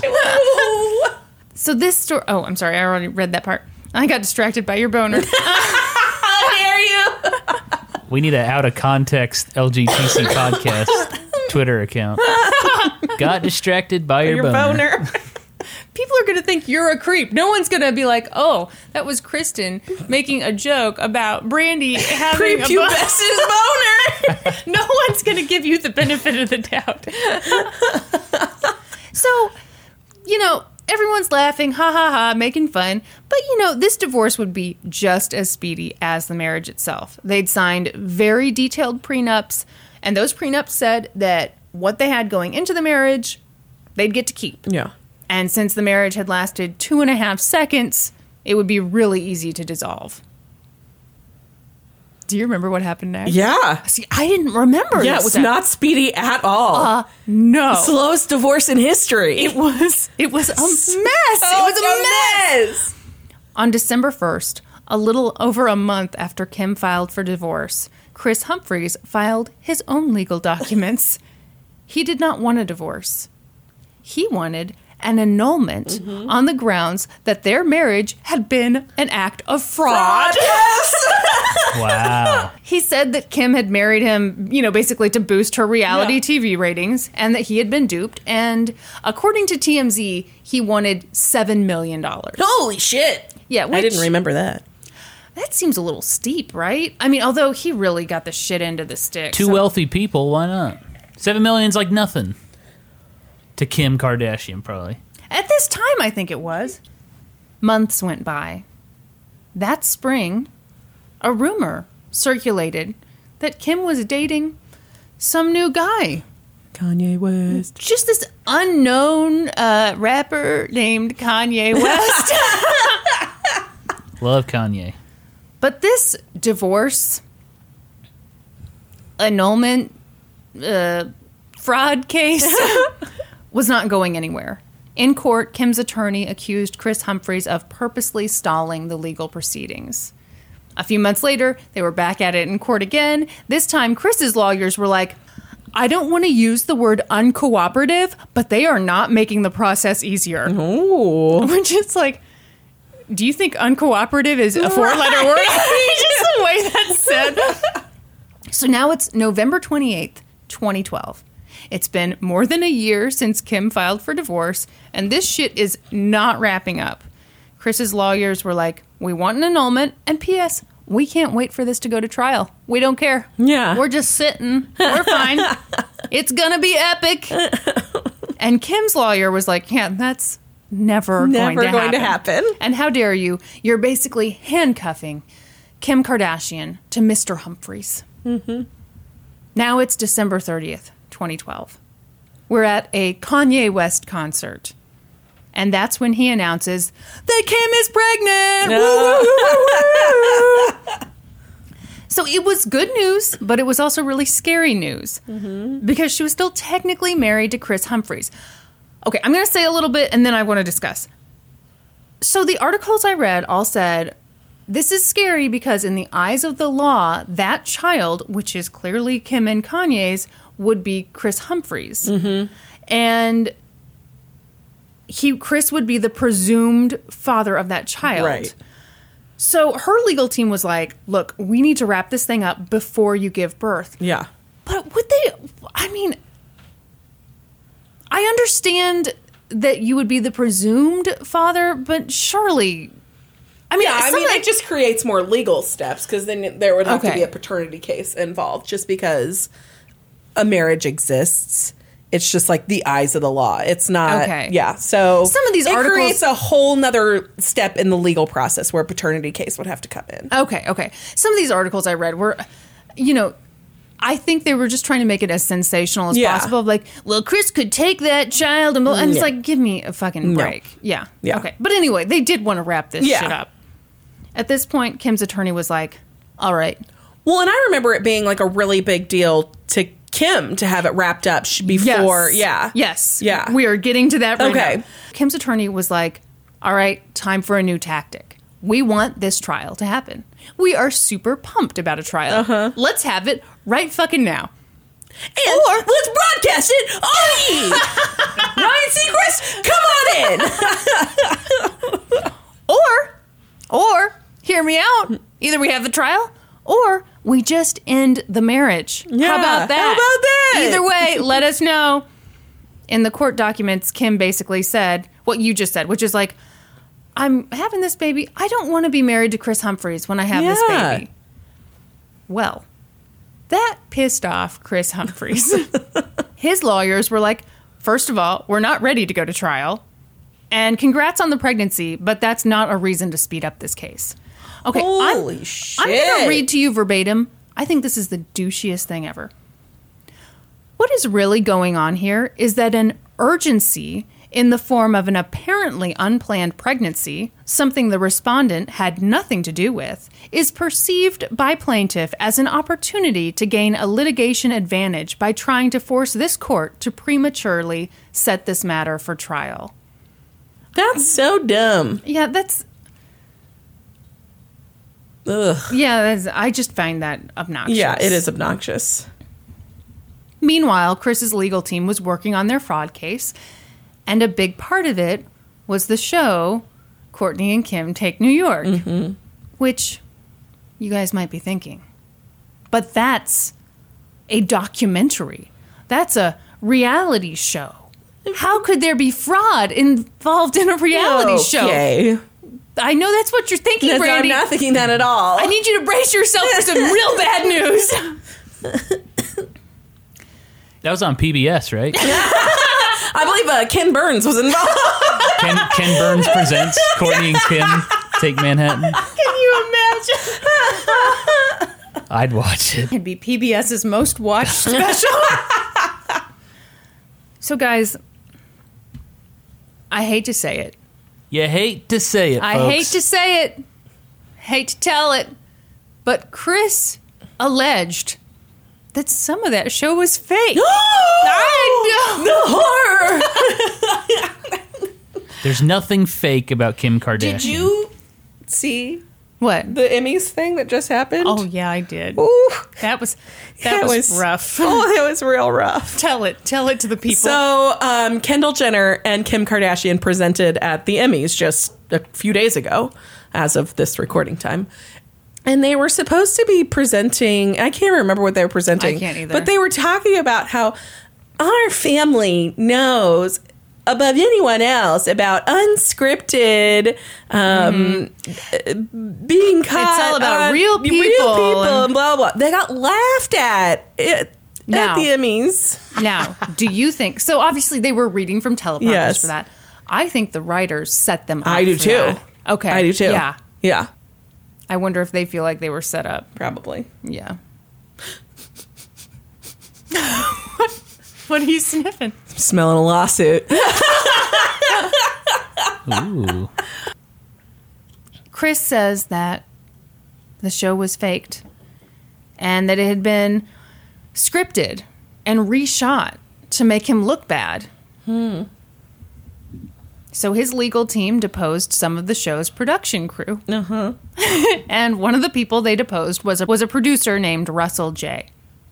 And in that deposition, Russell had to admit that, yes, at least 2 scenes in the show in which Kris had been seen as, like, the bad guy had actually been either, like, scripted or heavily edited or just completely reshot. Yeah. So let's go through the Shocking. things.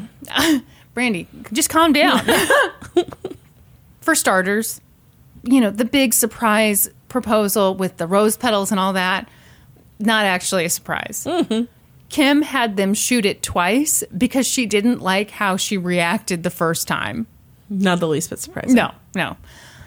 In another scene, Kim is talking to her mom, Kris Jenner, also with a K, whatever. And it's meant to look as if Kim and Kris are still married, and she has gone to confide to her mom about how things aren't going great. But in reality, that scene was shot after Kim had filed for divorce. So it was just something like they had to throw... Like a filler scene that they needed to, Well, because otherwise it would be like, things are going great. Oh, wait, I want a divorce. Yeah. Yeah. Did fill in the narrative. Yes. In one episode, Kim gets really upset because Kris threw a party in their hotel room while she was out of town, didn't tell her. But it wasn't true. She knew all about it. She was actually in the hotel that night. And yeah, she knew all about it. So overall, this was a really big victory for Kris. Word of the deposition leaked, and we all learned that we had been duped. But, you know, Kim had money. Like, way more money than Kris Humphries. Yeah. So her legal team just buried them in paperwork. They wrote a 217-page response to Kris's latest filing, and they were like, quit holding Kim Kardashian and this court of law hostage with your incompetence. It isn't cute. You said you wanted this trial. Here it is. If you're not ready, then that just means you didn't do your homework. Wow. And that's not a direct quote, but, you know, you get the vibe. Yeah. Then things got real bad. On Valentine's Day of 2013, just 4 days after Kris Humphries' attorney received this, like, monstrous dissertation from the Kardashian lawyers, Kris's lawyer was like, hey, so I'd like to be removed from this case. I have irreconcilable differences with my client, and it's just not working. Wow. Yeah. Wow. So the next day, the judge was like, all right, we're headed to trial. See you May 6th. Until this point, it had just been the attorneys duking this whole thing out. But in April, Kim and Kris were supposed to meet face-to-face for a mandatory divorce settlement conference. Yeah. So Kim showed up, and he didn't. Wow. The judge was pissed. I bet. The judge was like, all right, now I'm setting up a sanction hearing, and at that point, we'll figure out how much we want to fine you for not showing up. The next week, the attorneys were back in court. They announced that they'd reached a settlement. Both sides agreed not to mess with an annulment. They wanted a simple divorce. Great. Easy peasy lemon squeezy. Probably not. Not so much. The court had to sign off on that judgment the next month. But guess who didn't show up to the hearing? Kris didn't show up again? He didn't show up again. But it didn't matter. The marriage was over. Yeah. This was a gigantic legal victory for Kim Kardashian. Yeah. Kris didn't get the $7 million he wanted. He didn't get an annulment. You know, none of that fraud stuff. Yeah. As a final parting gift, Kim asked the judge not to penalize Kris for skipping out on their mandatory meeting. Wow. So, their marriage may have only lasted 72 days, but their divorce lasted 2 years. Holy shit. Yeah, and I remember when she went to her final hearing, she was super pregnant. Yeah. Yeah. Yeah. I mean, she was ready to pop. Yeah. So, Kris Humphries has since retired from the NBA. He now owns a shit ton of Five Guys restaurants in the Midwest and some other chain that I'd never heard of. And in March of this year, he wrote an essay about his experience of working so hard to get into the NBA, then marrying Kim Kardashian and being totally unprepared for what happened. It's actually a really good essay, and I'm going to read a chunk of it now. Yeah. Is it from the Players Tribune? Yes. Yeah. Have you read it? Oh, I love that site. Oh, okay. It's really good. Yeah. It's a great site. Look, I should have known what I was getting into. I was definitely naive about how much my life was going to change. But the one thing that really bothers me is whenever people say that my marriage was fake. There's definitely a lot about that world that is not entirely real. But our actual relationship was 100% real.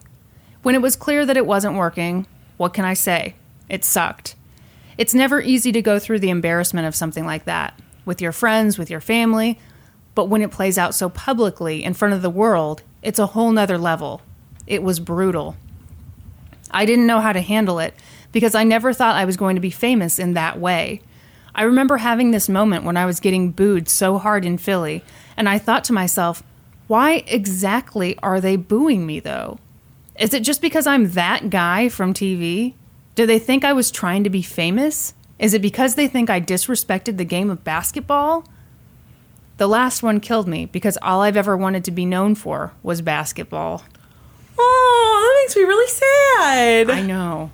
See, so I was totally not on his side reading through, the 2 years. But reading that, I did feel bad for him. Yeah. It would just be so humiliating. Oh, yeah. I remember. I remember people would make fun of him. Oh, yeah. During games. Because that's like all he's known for now. And teams were like hesitant to sign him because of the drama that came with it. Exactly. During all this. Because and he's a good player. Yeah. Well, what the fuck do I know? He's my favorite sports player.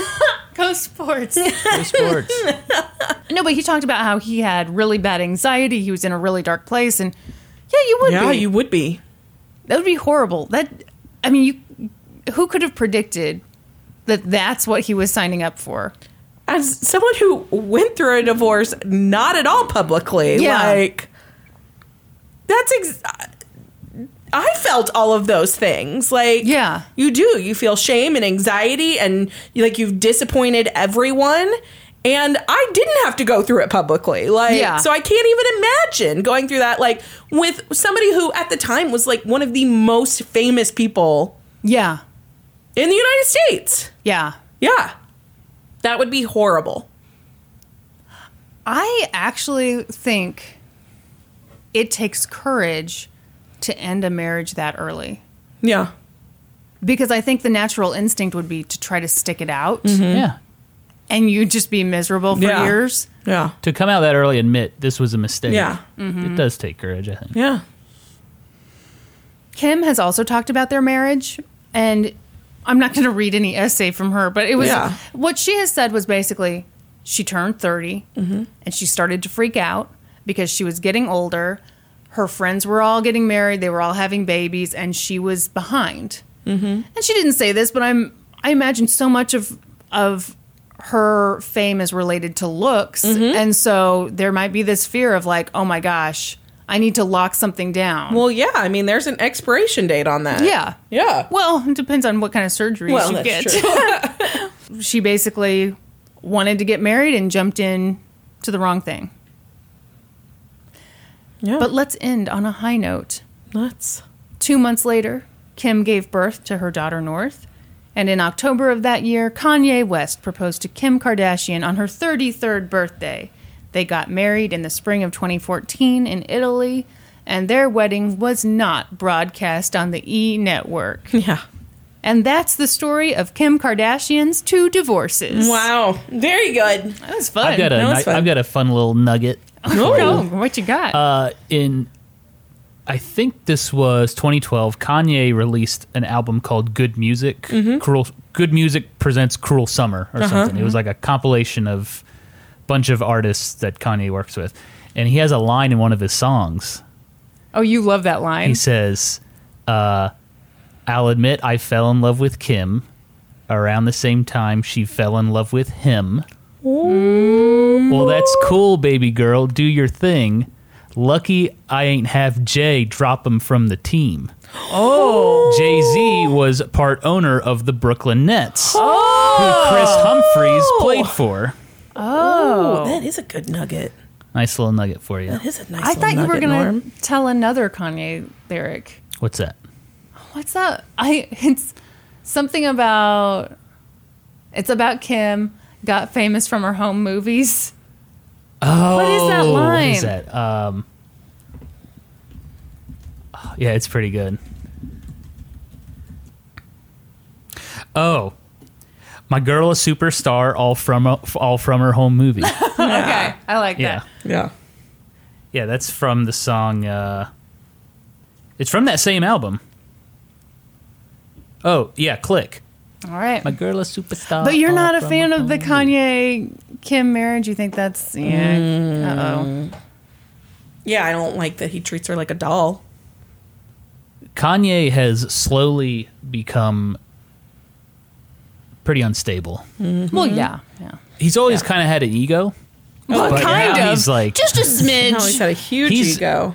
I tell you what, he's still like one of my favorite lyricists in hip hop. He just does such clever lines. Yeah, he's good. He's He's good at what he does. But man, he says some crazy stuff. Yeah, he does. You guys ready for questions? Yeah. Yeah. Bring them Okay. on.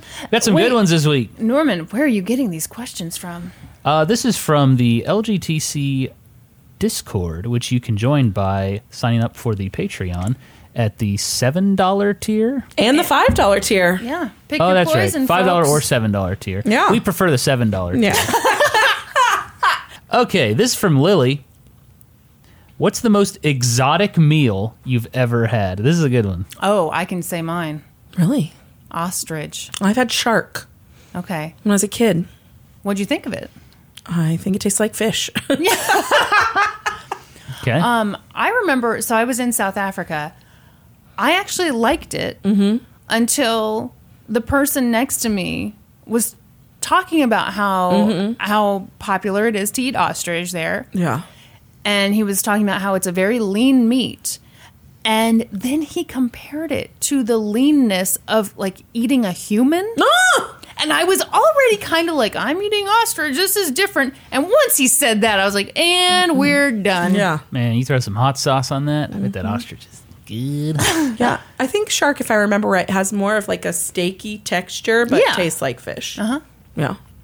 Very similar to whale, which was my most exotic meal. Norway. In Norway, I ate whale. It looks like steak. Lily's from Norway. Lily, oh, there you go. Looks like steak.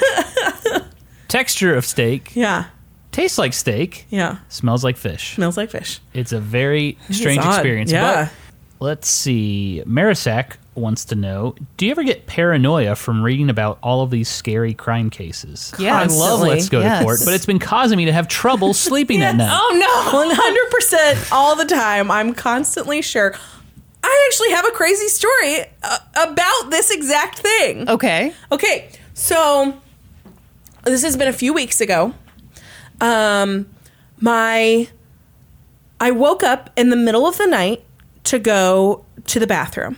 And when I came out of the bathroom, just kind of instinctually, I looked over at my security system panel by my front door and saw that my alarm panel was disarmed. It was not set. And I very clearly had remembered setting it before I went to bed. And so I went and I got back in bed and I pulled my phone up because I have like an app on my phone for my security system where I can see like all of the activity on it. Yeah. And sure enough, it had been disarmed like 30 minutes before I got up to go to the bathroom. Holy shit. And so I was like, holy fucking shit, there's somebody in my house. And so I'm like panicking. I get up, I turn every light on in my house. I go through the whole house. There's nobody there. And so I'm like, I don't know what this is. Like, and my app showed that it had been disarmed at the panel using the master code, which is my code. And so I was like, this is so weird. Was David with you? Yeah, David was there. And so like, and he hadn't turned it off or anything. I'm like, okay, I don't know. This must be a glitch in the system or something. And so I like calm myself down. I checked the whole house. I checked like behind the shower curtains and every closet. There's nobody in my house. And so I go back to bed and I'm laying there. And all of a sudden, I think of this weird thing that happened right before I had gone to bed. I, again, was in the bathroom. I swear I don't go to the bathroom near as much as Kristin does. I was in the bathroom and the doorbell rang. It was like 10 o'clock at night. The doorbell rang, and then immediately following the doorbell, there were 2 knocks at the door, which in my experience means that a police officer is at the door. Like, that's like a standard, I swear, police officer knock. And so I was like, oh my gosh, the police are at my door. And so, like, I have a security doorbell. I have, like, the doorbell camera. I didn't even check it. I just opened the door because I was like, there's a police officer at my door. And sure enough, there was a police officer at my door. And so it's a female officer, and she's like, hey, do you have dogs? And I said, yeah, I have 2 dogs. And she said, are your dogs home? Are they inside? And I was like, yeah, they're in their kennels, like where I'm getting ready to go to bed. And she's like, okay. And she's like, well, we found 2 dogs at the park. There's a park near my house. And she's like, we found 2 dogs at the park. And I'm just trying to figure out, where they live. And I was like, okay. And she's like, well, what kind of dogs do you have? And I told her what kind of dogs I have. And she's like, oh, well, these are 2 pit bulls. Do you know any neighbors that have pit bulls? And I was like, well, there's one neighbor like kind of down at the end of the street and then catty corner that I believe has a pit bull. I don't know that they have more than 1 pit bull. And so she was like, okay, which house? And so I walked to the end of my driveway with this police officer and pointed the house out to her. Yeah. Didn't think anything of it. She thanked me. I went back in. So now, fast forward, it's 3 o'clock in the morning. My alarm has been disabled. I'm now laying in bed and I'm thinking about that. And I'm like, I didn't ask her to show me anything to show that she was actually a police officer. I just assumed that she was a police officer because she had like a vest on. Right. And I'm like, did I even see her police cruiser? I can't even remember. And I walked out of my house with her to the end of my driveway. So her partner could go into the house. He's already in the house. That didn't happen. And there was nobody in my house. And I'm sure she was an actual police officer. But these are the things that like my mind thought at 3 o'clock in the morning. And David was there, right? Yes. What do you mean like, hey, what's this guy doing in our house? Probably. But I'm like, these are the things that I at 3 o'clock in the morning and thinking, and I can only assume that I'm thinking these things because we research these terrible cases all the time. Yeah. Yeah. Well, so to answer your question, yeah, the answer is yes. Oh yeah. Yeah, I'm bad about watching like unsolved mysteries. Oh my gosh. Before bed. Well, I love unsolved mysteries. So do I. But man, my anxiety flares when I watch that show. Some of the stuff on there. We watched them last night, actually. I tried to stop him. Kay Burns, if you had a time machine, would you rather have one that only goes backwards or only goes forwards?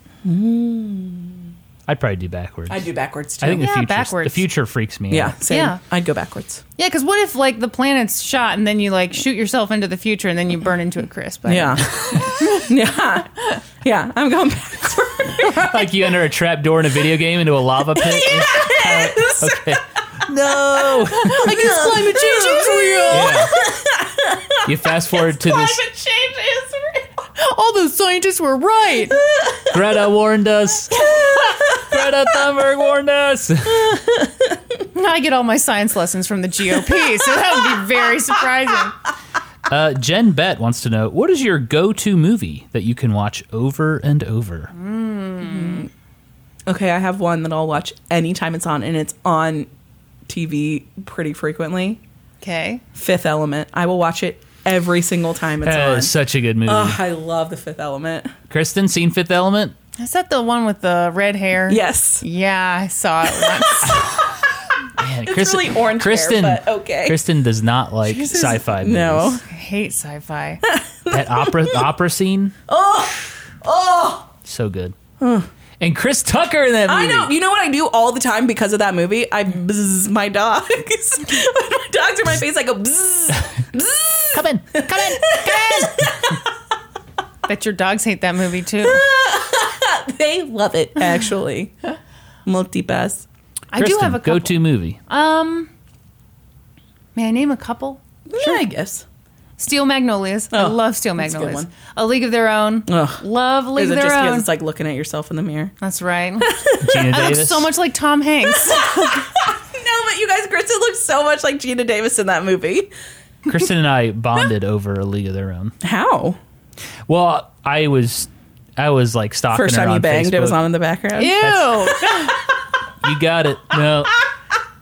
I was stalking her on Facebook, and I noticed in her like about section, favorite movie, A League of Their Own, and so I messaged her and I was like, "Oh my God, you love A League of Their Own? I think I like you now." That's exactly what you said. I was waiting. I was like, is he going to remember exactly what he said? Oh my God. Oh, That's top 5 movie for me. I love A I League do of Their too. Own. It's an excellent movie. thank you. Yep.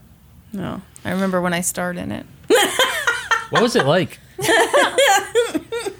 Really had to carry that film. Tom Hanks was great in that movie. He was great in that movie. Gina Davis, Bill Pullman, Tank Girl, Rosie O'Donnell. Madonna. Yeah. Freaking John. What's his name? Lovitz. Yeah. Lovitz. I love Yes. Give the wife the such pickle an tickle. How about Marla Hooch? What a hitter. Yep. Let's see. Oh, question for all 3 of you. Ooh, I'm getting involved now. What is the worst job you've ever worked? Oh, God.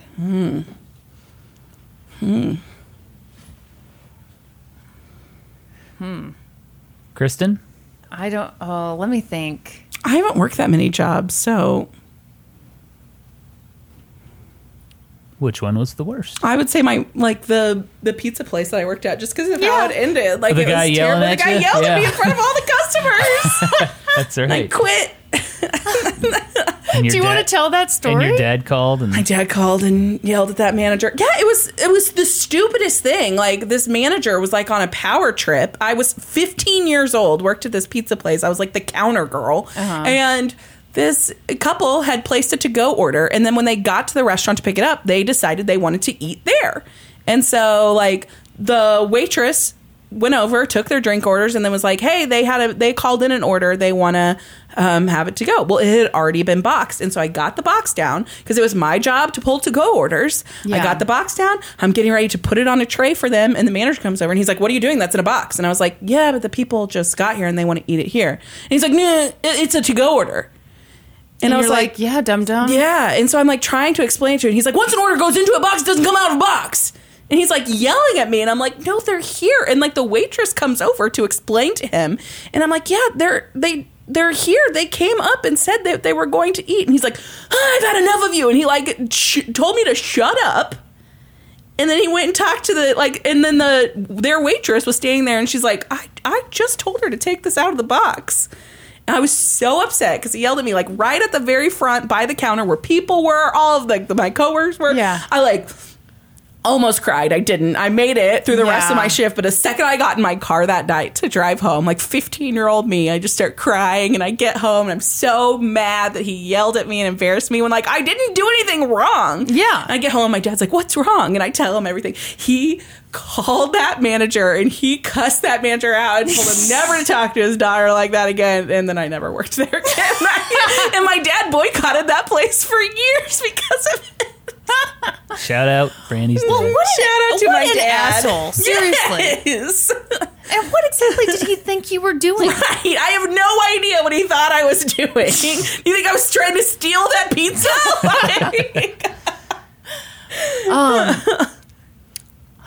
Kristin, worst job you've ever had? I'm debating what to say right now because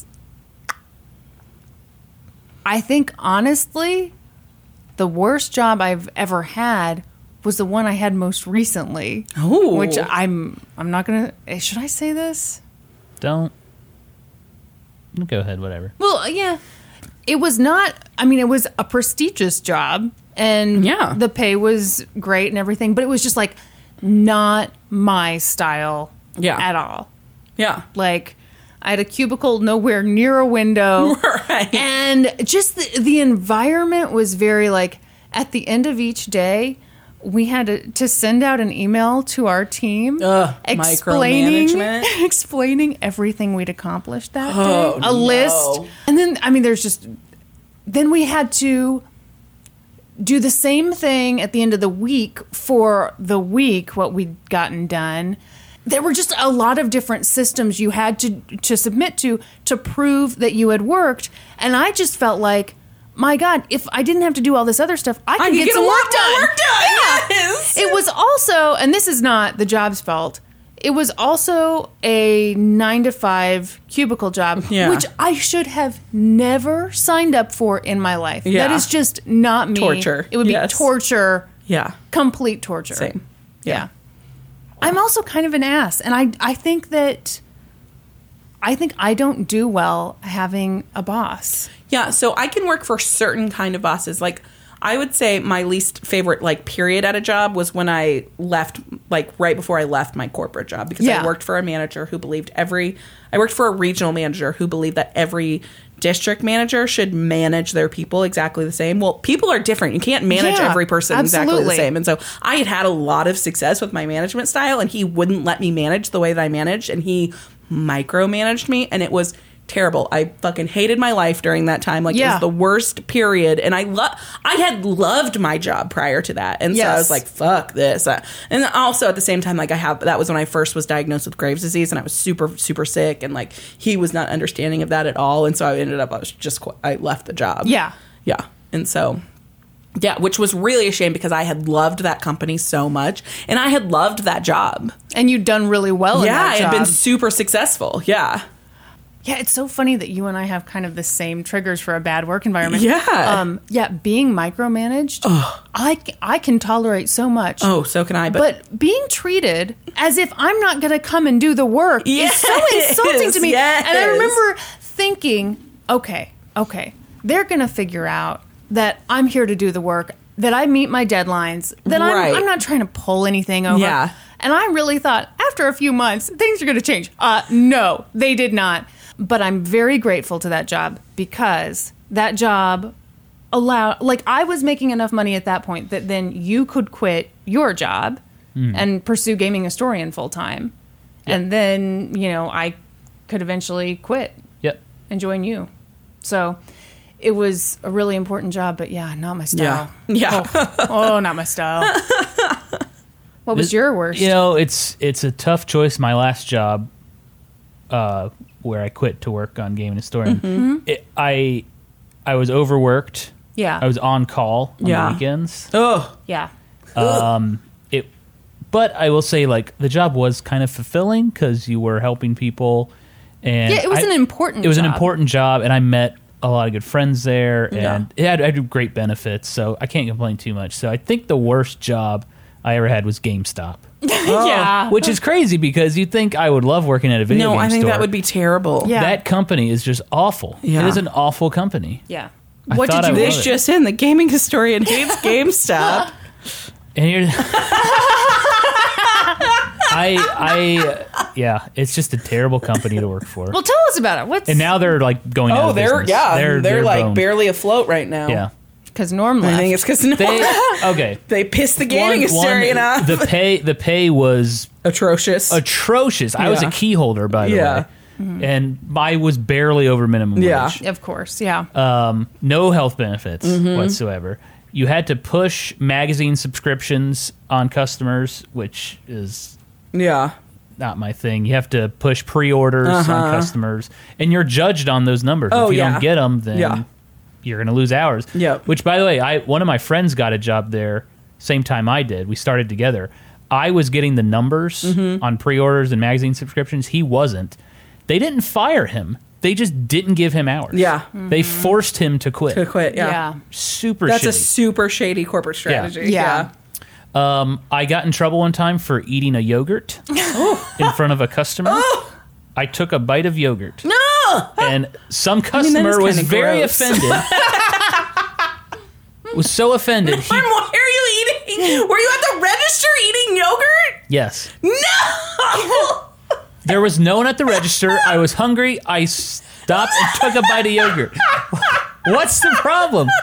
I mean, that is, that's not great. It's not great. For someone to call the regional it's weird manager. that the person called to complain. That's yes. insane. But yeah, I have been in situations like one time I was at the grocery store and the lady ringing me up was eating a candy bar as she rang me up. Yeah, that's weird. And I thought it was weird, but I would never. No, exactly. call. If I was at GameStop and the dork behind the counter who was eating a yogurt, I'd be like, well, that's fucking weird, but I'd never call corporate and complain about it. Do you mean Hottie behind the counter? Have you seen this man? Yeah, fix that in post. Well, I'm just saying, you look like a 12-year-old boy then, so. Yeah, we're like, how's this kid even They're like, working how's here? this 12-year-old This is child working? labor. I think that they were probably calling over child labor concern labor. and it got turned into a complaint about yogurt. Yeah, this growing boy was just trying to eat his yogurt. Child labor.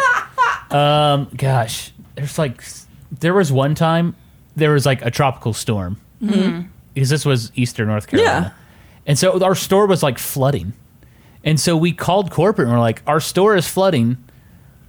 Should we open? And they're like, yes, you are to open. Wow. And we were like, what do we do? There's like water pouring in the store, and they said go to Lowe's and buy sandbags. That's insane. So one of us had to go buy sandbags. That's insane. And pile them in the front of the store. Oh my gosh. They also did shady stuff like, as an employee, I could check out video games, like rent them, and you could rent brand new games.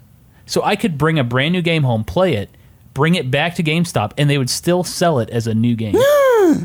Shady business Scandal. practices. Yeah. They would sell new Would games. they re-shrink wrap it? No. Oh. They would take brand new games, rip off the shrink wrap, and put the case on the shelf Oh, yeah. and sell it as new. And it's like, once the shrink wrap's gone, it's not new anymore. Yeah. Stuff like that. They didn't give you anything for trade-ins. And they charged a ton for used games. Prevention. That's how they get away with that. It's to Okay. prevent theft. They shot themselves in the foot. Like, all that crap. People complained for years about all this crap GameStop was doing. And they were just like, we don't care. And now the video game industry is moving away from physical media. Yeah. People are really into retro games now. GameStop got rid of all their retro stock. Oh, wow. They're trying to bring it back, but it's not. I don't think it's working out too well. So now they're trying to get into like iPhones and like nerd gear, like beanies and plushies, and it's like they barely have games anymore. Yeah. Where's your go-to spot for retro games? For retro games, Yeah. honestly, video game conventions that I go to. I mean, you can buy anything. There's vendors. Yeah. with- a lot of times it's like collectors, and they're just trying to unload their stuff. But honestly, eBay. I mean, you're paying full price for it, but you can find any retro game you want on eBay. But the good thing about a convention is Norman can just walk up to somebody and be like, do you know who I am? You know who I am? Oh yeah, I do that. Give me power that move. game. You guys know me. I do that power move all the time. He's the bully of the I love talking of the gaming about- convention circuit. I love telling people that I'm the gaming historian. You know me. So you, Norm. What would we have to pay you for one entire convention, say a 3-day convention, for you to be like, go up to people like, as you probably know, I'm the gaming historian. Like, that's how you have to introduce yourself. Yeah, and like you have to have that energy. I'm sure you already know I'm the gaming historian. Can I get some water over here? I am the gaming historian. I'm getting nervous just thinking about it. That concept. That would be. The look on your face Yeah, right you're now. so uncomfortable. Norman, you don't have to do that. I will never do that. Promise you. Hey, do you want to deliver our listener homework? Okay, listener homework. Get on Patreon and vote on the next topic. That's right. You are voting between old-timey cases or ongoing cases. I like that topic. I think that's going to be good. See, I had some other ideas, but you shot them down. The first one I fell asleep in the middle of, Kristin. What was the first one? I can't even remember. I was so bored by it. Hold on. Let me YouTubers versus reality stars. Okay. No, you guys. YouTube lawsuits versus reality TV lawsuits? Oh my God. So good. Okay, don't get your mucus all. All right, you ready? Ready for what? Supreme Court induction. Yeah. How do you get inducted into the Supreme Court? No, I don't have my thing up. Oh, are you trying to get me to stall? I gotta get to my Google Drive. Well, you see, good people, it's just $7 a month to sign up. How long do I have to milk this? I'm still not there. For this week, we are reading your name and your least favorite word. We'd love to have you at the Supreme Court. Why are you talking like that? Because I'm stretching out my words. I am amazed at how long it takes this woman to pull up her Google Drive. Oh, wow. This week, what I would like everybody to do to prepare for the Supreme Court inductions is to stand and then immediately sit back down. Allie Yackel. Moist. Angela Philamer. Cock. Oh my. Whoa. Woo! Joey Henry. Groin. Hey. I'm sensing a theme. Colin. Fandom. Alyssa Kaufman. Panties. Oh, I should have moved those around so they were all together. Yes. Ainsley Fidun. Chunky. I like chunky too. Chunky? Chunky. Yeah. Amy Whaley. Like Chrissy Harris. Mucus. Thank you, Chrissy. I stand in solidarity with you. Welcome to the Supreme Court. Oh my gosh, guys. Thank you so much for all of your support. If you're looking for other ways to support us, please subscribe to the podcast. Find us on social media. We're on Facebook, Twitter, Instagram, Reddit, YouTube, Patreon, all of those places. Head on over to our Patreon if you've not already signed up. Get on there, sign up, and vote on a future episode topic. It's homework. You have to do it. That's the listener homework. Norm assigned it. It's not If you're not optional. signed up for the It's Patreon, mandatory. Once you've done all of that, please head on over to I already said subscribe, Oh, Kristin. sorry, I Head tuned on you over out. to iTunes, leave us a rating, leave us a review, and then be sure to be sure to join us next week When we'll be escorts on 2 whole new topics. Topics. Podcast adjourned. Podcast adjoined. And now for a note about our process. I read a bunch of stuff, then regurgitate it all back up in my very limited vocabulary. And I copy and paste from the best sources on the web, and sometimes Wikipedia. So we owe a huge thank you to the real experts. For this episode, I got my info from Us Weekly, Life and Style Magazine, People Magazine, TMZ, The Daily Mail, and BuzzFeed. And I got my info. No. And I got my info from an excellent article for the Willamette. No. And I got my info for an fuck beans. I'm leaving all of this in. And I got my info from an excellent article for the Willamette Week by Beth Slovic, several articles for the Oregonian, as well as an episode of I Survived and an episode of Who the Bleep Did I Marry? Oh, well said. For a full list of our sources, visit lgtcpodcast.com. Any errors are, of course, ours. I don't know how you could find errors in this thing, but please don't take our word for it. Go read their stuff.